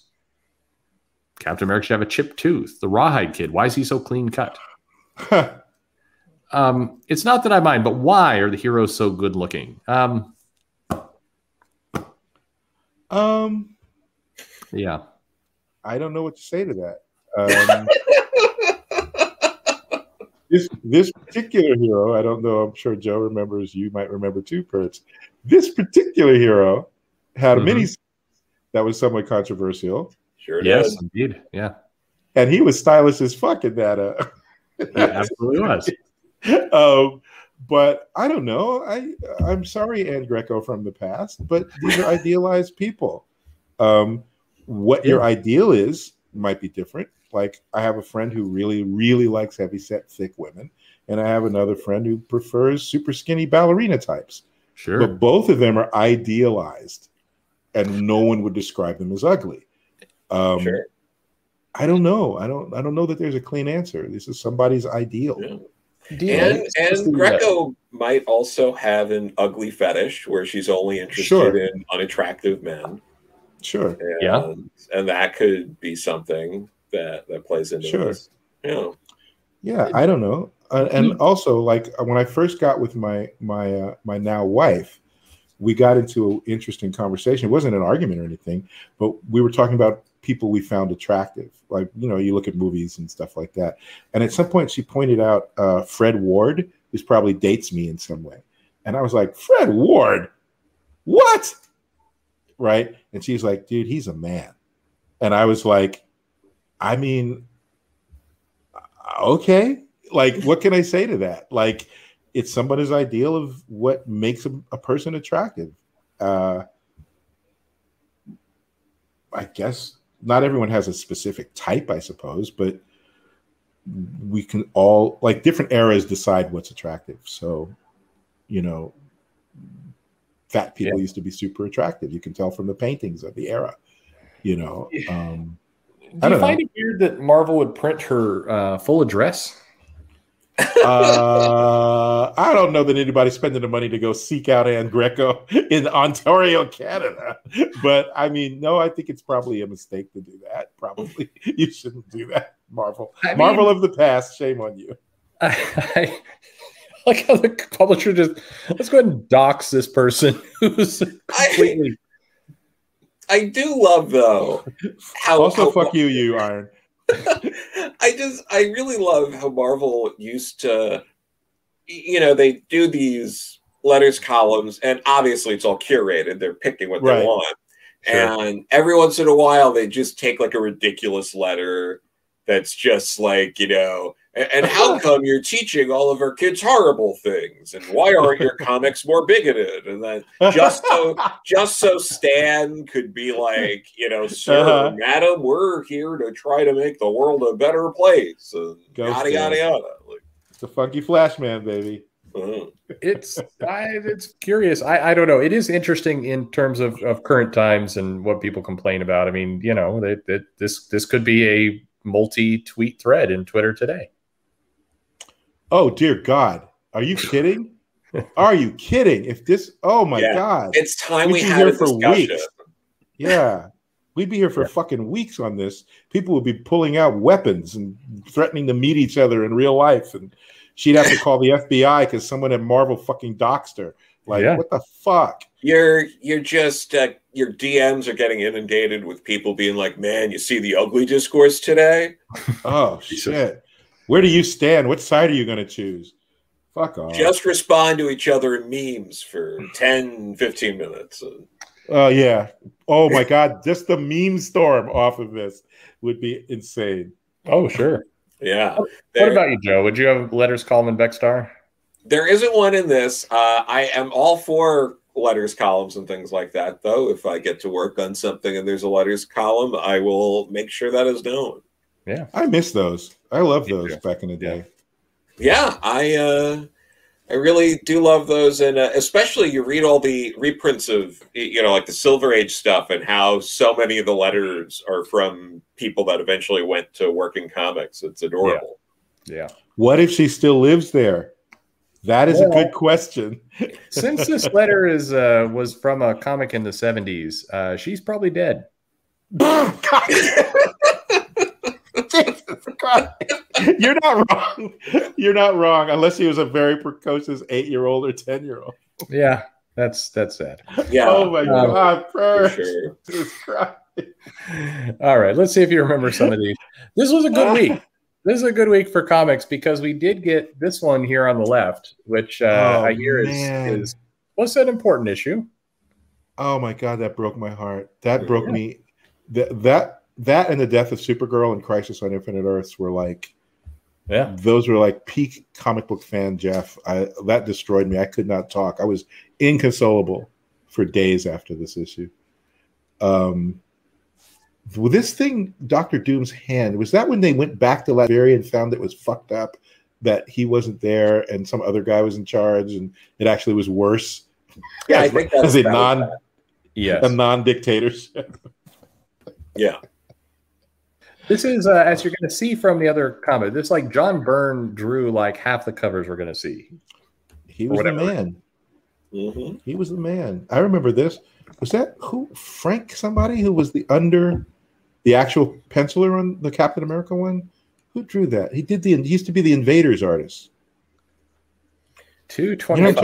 I think the cover is the I'm talking about the cover. Is that Frankie Robbins? Somebody like that. I remember loving that art during the Invaders era when they were just doing the Invaders. All right. Yeah, these are beautiful. This is a great time for comics. Absolutely. God. Very nice here. It's a little blurry. All of these too. And then we get in the 90s, yeah. So a couple spawns and Gen 13 in your jungle adventure outfits. Is that Mr. Campbell? Oh, absolutely. Yeah, I feel like Gen 13 was a missed opportunity. I'm not sure it ever quite coalesced in what it wanted to be. Yeah. It always had pretty art, but I could never really hook into it story-wise. Yeah.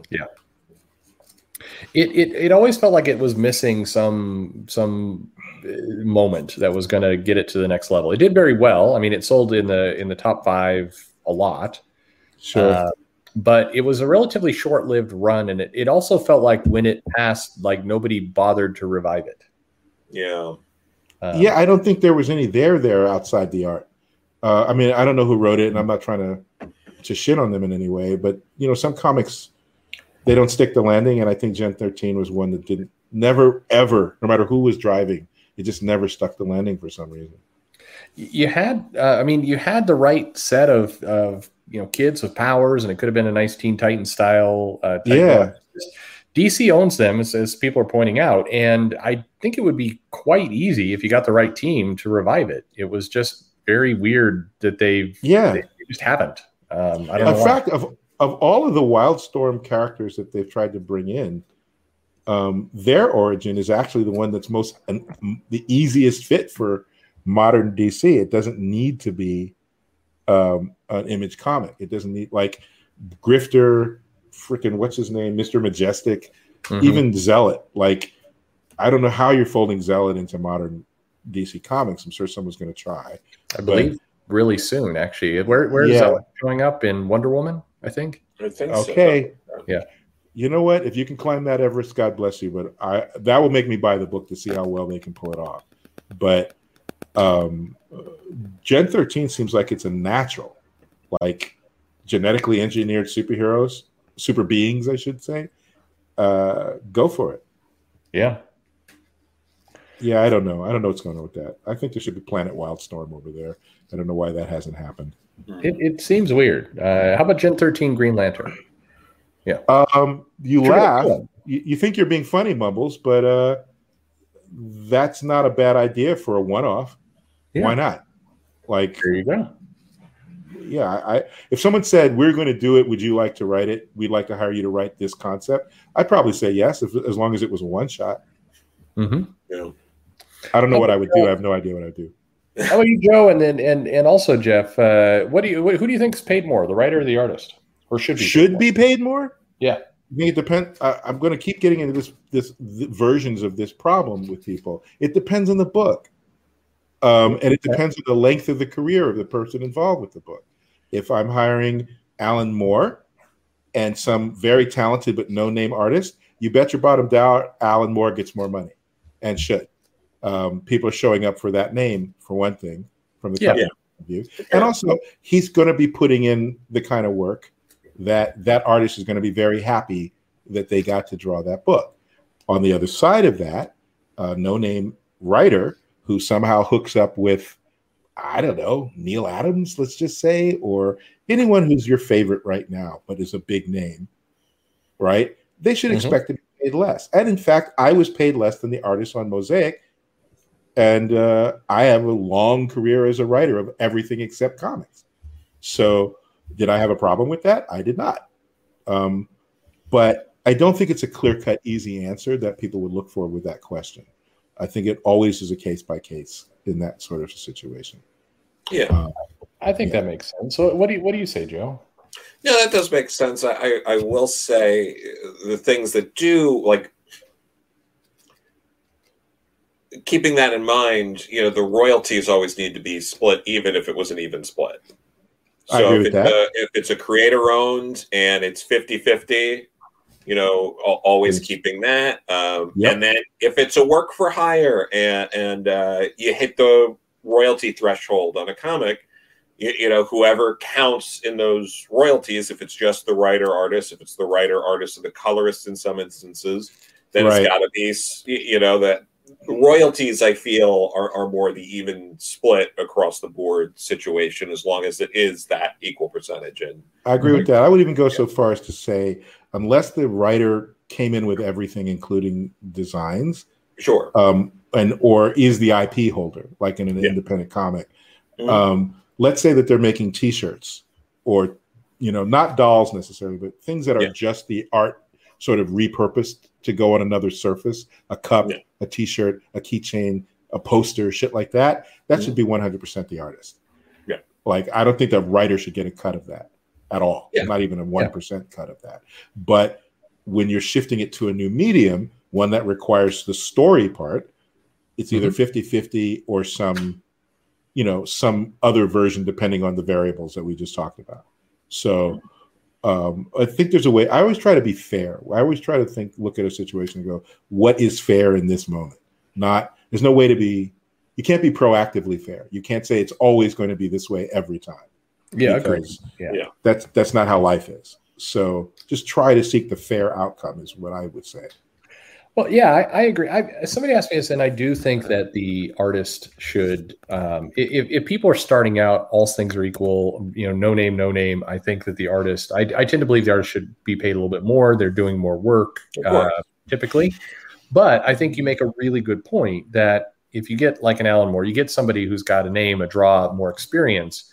It's not always it shouldn't always be that the artist gets paid more. If the writer is bringing the prestige, the story, the showcase, right? Then I think that completely makes sense. If you got Alan Moore and a talented but no name artist, yeah, you pay Alan Moore more. Of course you do. What if it's here's another answer to that question too. So theoretically, the big two, let's just say it's the big two. They go out to the conventions and they do portfolio reviews, and they find some 18-year-old who's fucking amazing and can do the sequentials and can hit the deadlines and all that. And they establish them with a not fan favorite. They put them together with a writer who is not a fan favorite necessarily, but somebody who's been doing it a while, and therefore their quotes are a little bit higher. Their per issue rate is higher than entry level. That person should get paid more. The writer on that side should get paid more. They put in more time. They've been doing it longer. Theoretically, they're an expert, and this person's a talented amateur getting their first shot. So in that situation, even though the artist is still doing the heavy lifting, they should not make equal to or more than that established professional. They just should not. So because that person's put in work and time to up their quotes. They're what we used to call quotes. Their page rate has gone up based on experience and time in the game. So yeah, that makes sense. Some older covers. Would I accept royalties from Mosaic T-shirts? Yeah, I will accept money that's given to me for free. Yes, but would I force the company to put it into my contract that I'm supposed to get that? No, I would not. That should go to Kari and Emilio. Yeah, they did that. And there are some pretty recent examples of writers I think even on like Big Two stuff who have made more money than artists on their books. Right. It just depends, and it's not always fair. I agree, and the artists do get they do well. Even on Green Lantern, I put these guys through it. They're drawing casts of thousands and all these weird gadgets and all kinds of, and that's labor intensive. The more detail that has to go into a page, the more labor it is. So I'm not sure every writer does less work on every book than the artist, because it depends on the complexity of the story and how much work went into constructing all of that. That's work too. It's a different kind of work, but I don't like this weird friction that's been brought up. We should strive for 50-50 is what we should strive for. I agree. I do think it should strive for that. And I do think that's the ideal state where you get the right pieces in place. And I think based on the seniority or the draw, the people underestimate the draw. If one name, artist or writer, and again, it goes the other way too. If you have a relatively unknown writer and you got Todd McFarlane drawing it, absolutely Todd McFarlane should be getting the bigger check. Yeah, right? He should be crushing it. Right, yeah. Exactly. Or I'll even go this far. Let's say you put me right now on a book with somebody like John Byrne or George Perez or somebody like that. They should make more money than me. Yeah, of course they should. In comic books, they should make more money than me. Of course they should. Yeah, that makes sense. It's fair. I like so older covers here. There's your buddy Hal Jordan. I like the Batman Adam Strange, where Batman's asking who killed Adam Strange, and clearly the answer to that is Tom King. I was going to say, aren't you a fucking detective? Yeah. Why did we bring you here? Don't figure it out. Yeah, why is he just shouting out this? Figure it out, man.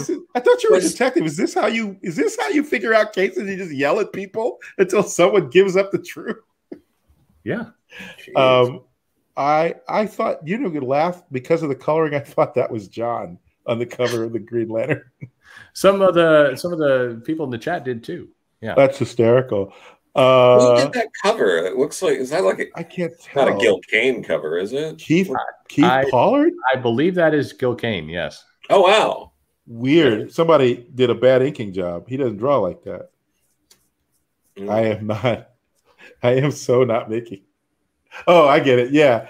Well, it's a retroactive woke apocalypse because judging by that cover price, it is anywhere near the current day. That's true. Yeah, that's my God. That's true. But yeah, that's the Legion during the Great Darkness. That was the greatest That was so great. Yeah. That was so great. And Giffen was I wouldn't say at the height of his powers, because I think once he started climbing up, I don't think he's ever come down. Yeah. But that was some shit you had never expected to see in the Legion. Oh, for sure. Yeah. Holy crap. Oh, it was a great run. That was people who haven't experienced that really do. And please, it is a good run to check out. Holy shit. I like how Mumbles is pivoted to going after you, Geoff, not me, for a change. That's yeah, but he knows, he or she, I don't know Mumbles' gender. He, she, or they. I've already said, if I'm being quiet, just assume I'm saying fuck you. Yeah. Well, I assume Mumbles is the they. I think, yeah. I love Mumbles. Yeah. But also fuck you, Mumble. You remember when Marvel used to do these James Bond comics? Oh my God. Yeah. Oh my God. I don't have the James Bond, but I have the other two. Yeah. In full color, no less. I like that. Well, that's a great I love that Iron Man 149, 150 where they go back and wait, is that the time travel one? Yes. Yeah. Oh, that was gold. Yeah. Oh, God damn. Oh man. I that was a great storyline. That's one that it's funny. Marvel tends to try and go back to that storyline, but poorly at times. Where I think they could just reprint that story and be done. But yes, it's great. It's great. It is truly a lovely story. Yeah. Well played. Oh, that's so like Burns. Who is that?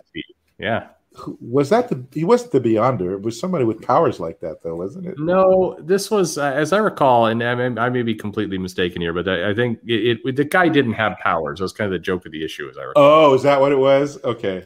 There's somebody who was screwing with Fantastic Four, but I don't recall. I don't recall the story behind that. I need to. Joe, didn't you just read? You recently went back and read the Byrne Fantastic Four, right? Yeah. What was going on here? Do you remember? Oh God, because wasn't this still a little early on? Because I think this is only a few issues or so after the Sienkiewicz run ended. Yes. Yep. Yeah. So like this was still super early on. That wasn't when Franklin Richards grew up briefly and they had to de-age him again, right? Yeah. Oh, he grew himself. That might have been that might be around then. Oh, that was cool too. Yeah, and he destroyed Herbie the robot doing it. He sure did. This was the issue. Okay, yeah, this is the one. The plot for this will bore everybody, but Skip Collins is an ordinary Joe, typical middle-aged family man who holds down a regular job, unexceptional in every single way, desolate hippie son, always. And he is so frustrated, but being so unimaginative and ordinary, Joe is unaware that he has some of the most powerful powers in the universe. Oh, okay. Right. I vaguely remember this story, just vaguely. All right. Well, this is really before it started rocking and rolling. This was But he was doing a Kirby Lee impression when he first took over the book. Yeah. Although I think we had was it Frankie Ray introduced by now? Yeah, and this was where they were wandering into the Ego, the Living Planet storyline. So I remember the Ego, the Living Planet bit. That was a cool bit.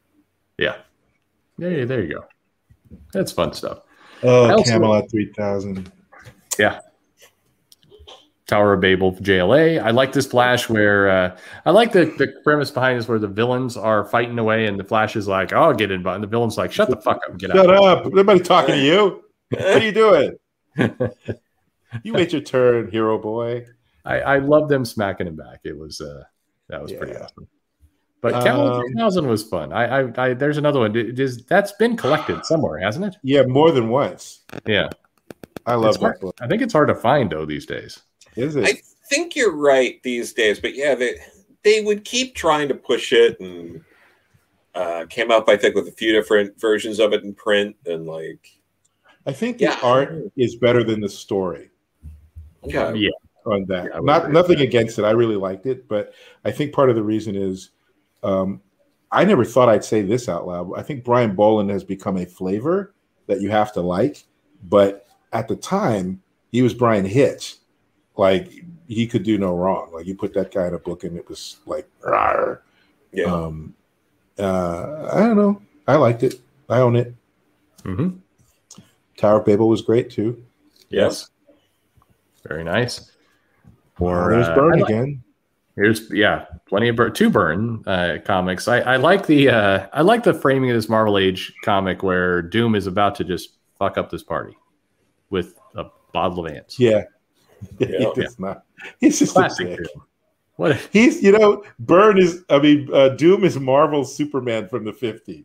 He just shows up to fuck with shit. Yes. There's a funny. I mean, you've also got Conan on this cover here with like hanging out with Storm, and this is long before they're somehow he's in having a party and. Yeah, and we got a party where Storm can have her mohawk. Yes, yeah, that's right. Apparently can't have it today. Say what you want about the Hellfire Gala, but that final Emma Frost get up, which she's all diamonded up, I'm all over that. That was a dress and a half. I was somebody at the Oscars in that fucking dress. Holy shit! I could recommend some sequel. Yeah, this is a nice Terminator Junior run on X-Men as well. He did a great job. I think his run gets lost sometimes. Like he did a great job. That's the one where I always remember that because that's the one where Wolverine let the Juggernaut beat the shit out of Colossus to make a point. Like, wow. Yeah, I feel like Romita's run and Paul Smith's run kind of get forgotten, and they'll talk about Cockrum, Burn, and then it feels like a lot of people jump to Silvestri pretty quickly when they're talking about X-Men. That's true. Maybe it's because neither of them got a giant arc that people remember. Like Silvestri, didn't he get the Mutant Massacre? Yep. Yeah. And what's the arc that JR got? I don't think that he got. No, well, JR got some of the Mutant Massacre for sure. And I know Alan Davis got an issue of it. Okay. God, did Rick Leonardi get an issue of that as well? I don't think Silvestri did get the Mutant Massacre actually. He got Siege Perilous. He was Siege Perilous, but he was also Fall of Mutants. Yes, exactly. And Inferno, right? Yes, and Paul Smith is underrated. Yes, Paul Smith is super underrated. Yeah. Inferno. No, who was that? There was that other artist who was always on New Mutants. Had been doing The Trouble with Girls before that. It doesn't matter. Jesus Christ, I can't remember this. Even half remember all this shit. Too many of this. Warlord. That was my book. Supergirl apparently is a useless character that nobody wants. Yeah. Yeah. At least she's wearing shorts, for God's sakes. Yeah, that's true. That cover would have been much different if it was the skirt. So I never understood the skirt on any superhero that flies. I was like, what's this for? It made it easy for Batman. I love that logo though. The new DC. There's no stopping us now, and then they had a crisis in like 2 years. Yeah. Except for this impending crisis, nothing will stop us until then. And they were killing everybody. This this would be 77, I think, or right before the implosion, I believe. Oh, that was before the implosion. Okay, yeah. Either way, nothing. Is that Dan Jurgens on the Warlord? I'm pretty sure. Yes, absolutely, it is. Yes. Yeah, I remember, and it's unfair to Dan's art because I was such a total Mike Grell fan, like ridiculous fanboy for Mike Grell, that basically anyone who was drawing that book was going to get shit from me. Like, give it back to Grell or cancel it. I don't want to see this. But it's not fair. I'm sure it was great. Yeah, as people point out, Hal has some abs in this. Like he sure does. Yeah. Work that core, baby. And I'm mistaken. This obviously isn't from the 70s because they're promoting Superman 3. Yeah, so it's got to be like 83. So like 2 years before Crisis started. Yeah, exactly. I remember they did a similar slogan, although I don't remember what it was, where you right before the DC implosion, where it's like you can't stop us, we're growing like crazy. Like, Shut up, we're growing like crazy. You can't stop us. Alan Space Pirates there. How about this? I like this double page Marvel, or this full spread Marvel fanfare of like chubby Ock just kind of. Look at his ass though. Yeah. Look at Dr. Ock. He's working that ass. I mean, that looks like an air conditioner hanging out a window. It's like he borrowed someone else's good ass and stuck it on his body. Yeah, he's. It also ruins it slightly with Mark Grunwald there, kind of waving in the little corner box. Oh, that is weird. Like, hey, check out this ass. What didn't Marvel Fanfare? This was not just for this issue. They did this a lot on that. Didn't they? Yeah, they frequently did the full cover. Yeah, and it was a prestige format or something like that. Yeah. It was one of the early like direct market nice paper and Baxter printing. Is that what it was called? Baxter paper. God damn it. Oh my God. That was such a deal. Holy crap. Yeah. He's had some work done. That's funny. Yeah. I like the Spider-Man too. Yeah. Yeah. He's hanging out. Obviously this is one of the 18 times Aunt May died. So, yeah. You know, I like how Raging. He's mourning raging Spider-Man in the sky. Yeah, like no. Well, he's mad as Brett Blevins is the name you were thinking of earlier for boom. There you go. Right. There we go. Yeah, Brett draws wonderful cheesecake art. If you run into him at a con, he'll draw you some nice stuff.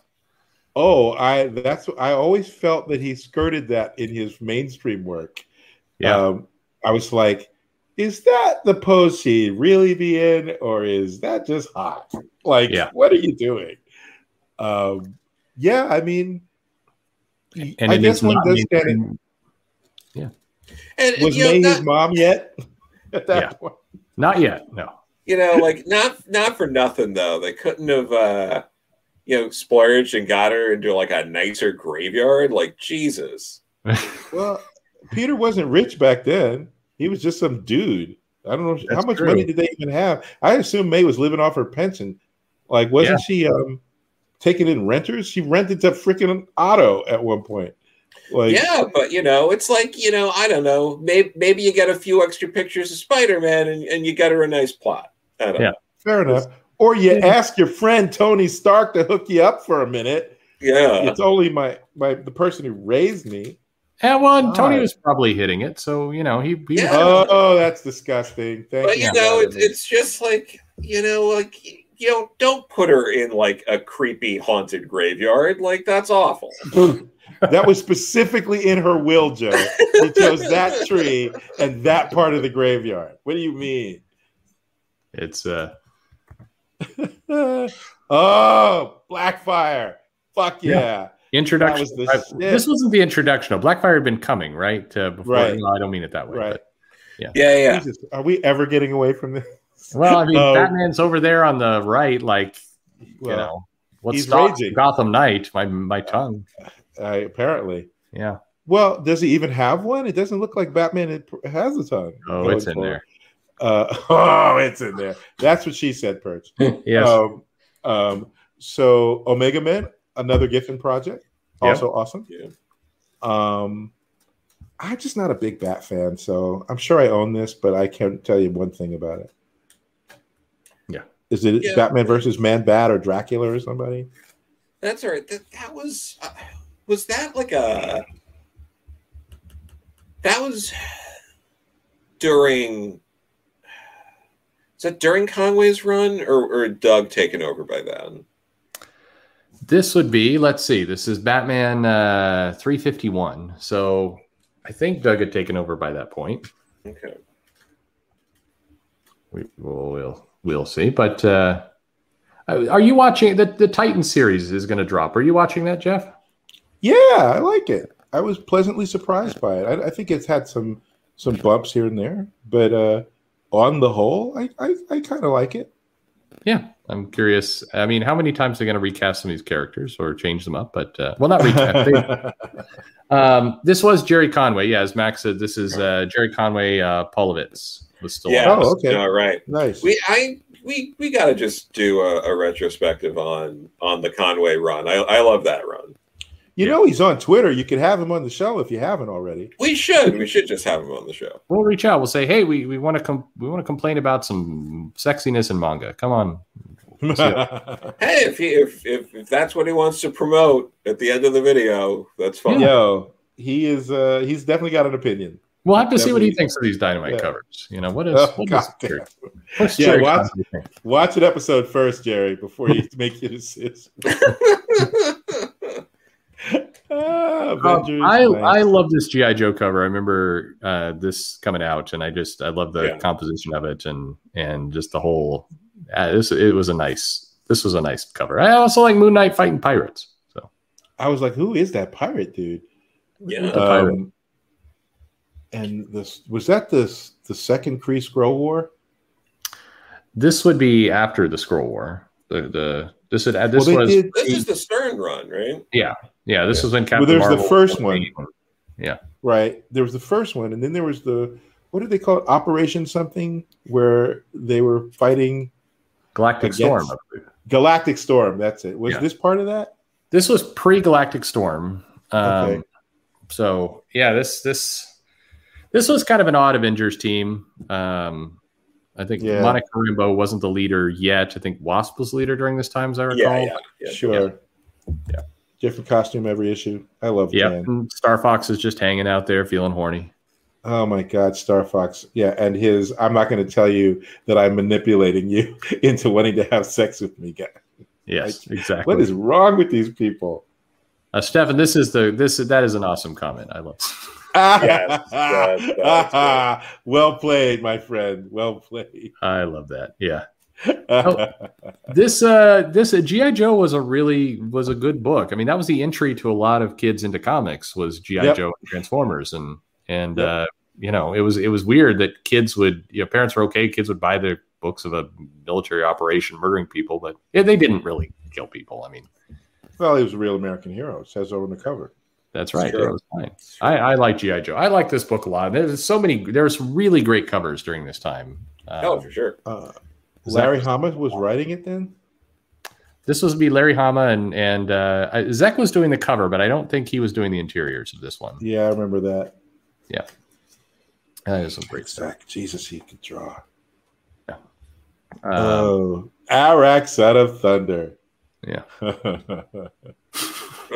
Okay. Yeah. Okay, Silver Age. We see you. Yeah. And Baron Bedlam. I love it. Yeah. Love it. Yeah. I have all those Outsiders. That's Jim Aparo drawing the Outsiders. One of my favorite artists of all time. It's great. And you got to love Metamorpho there.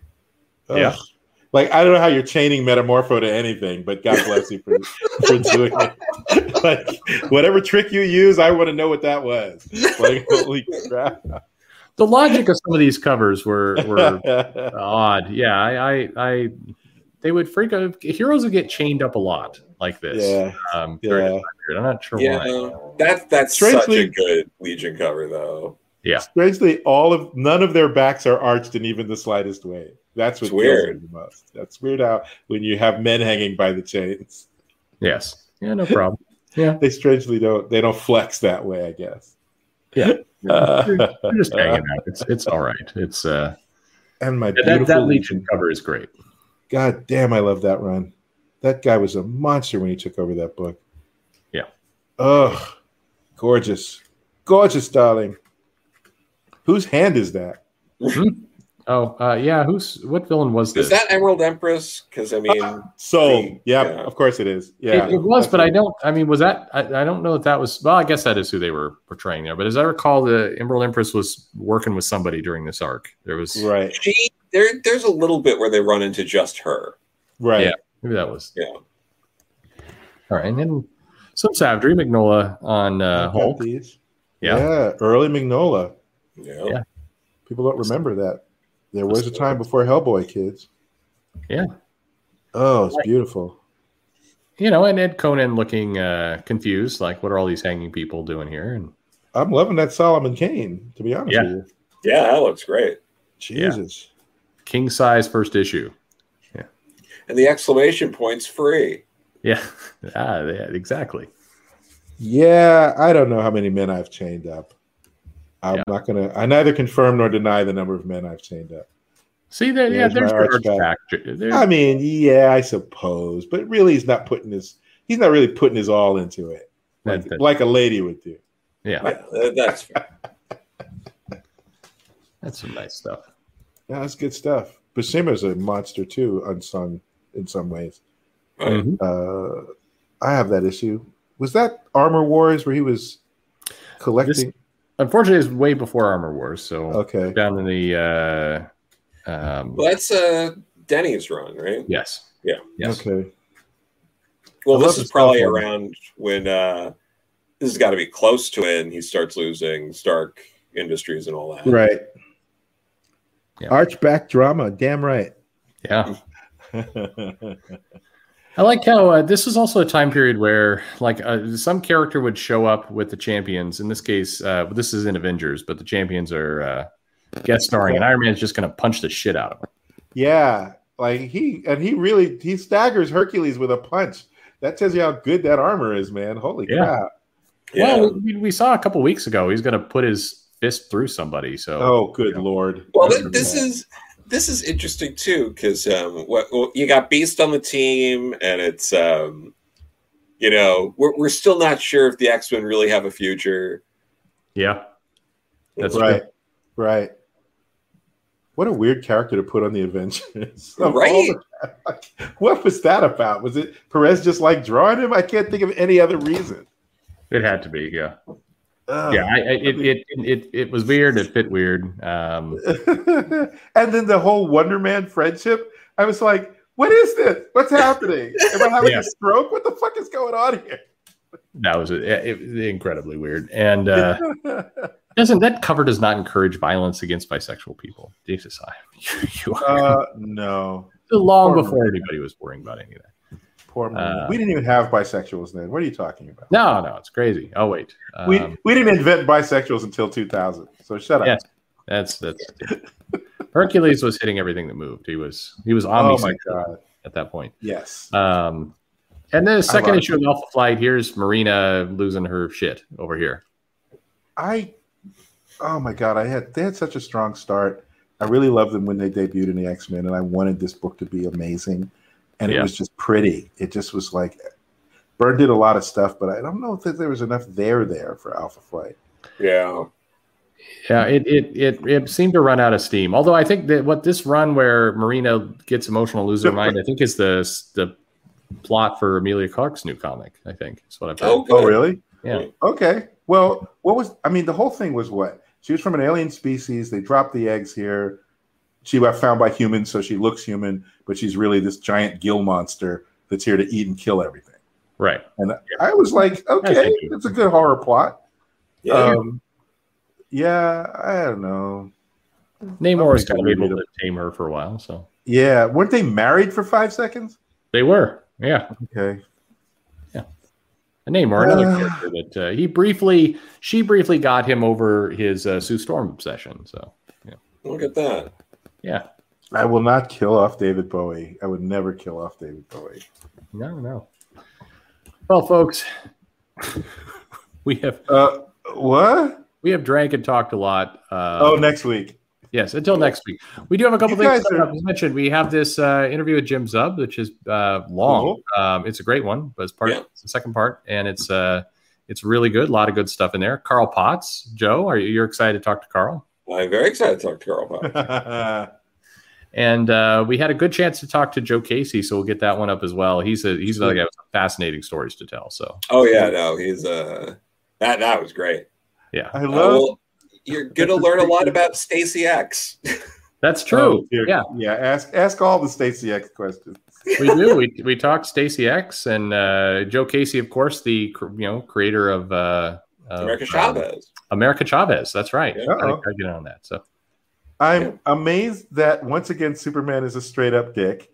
He's not throwing her off the planet because she did something heinous. She's just a failure in her career, so she has to go to another world. Like, God damn. Absolutely. No, Yes, Superman was the absolute best. One of these times, this is probably the last, maybe it's one stream.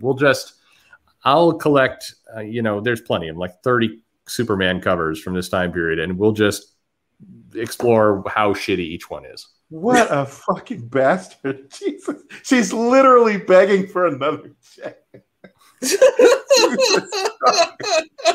Why is he so awful? Good God. On the bright side, he's giving her a handle to hold on to while he hurls her into space. I mean, is it that or like, I don't know. Fuck you, Superman. How did he like trick her into that? Well, he shamed her into it. Yeah. He shamed her into it.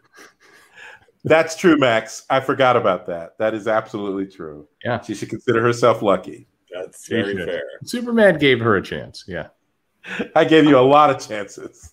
I still believe that, Superman, what struck me, and your work for DC, so I don't want to put you, in September, they've got at least 4 different timelines of Superman running around. Yeah, I don't know. I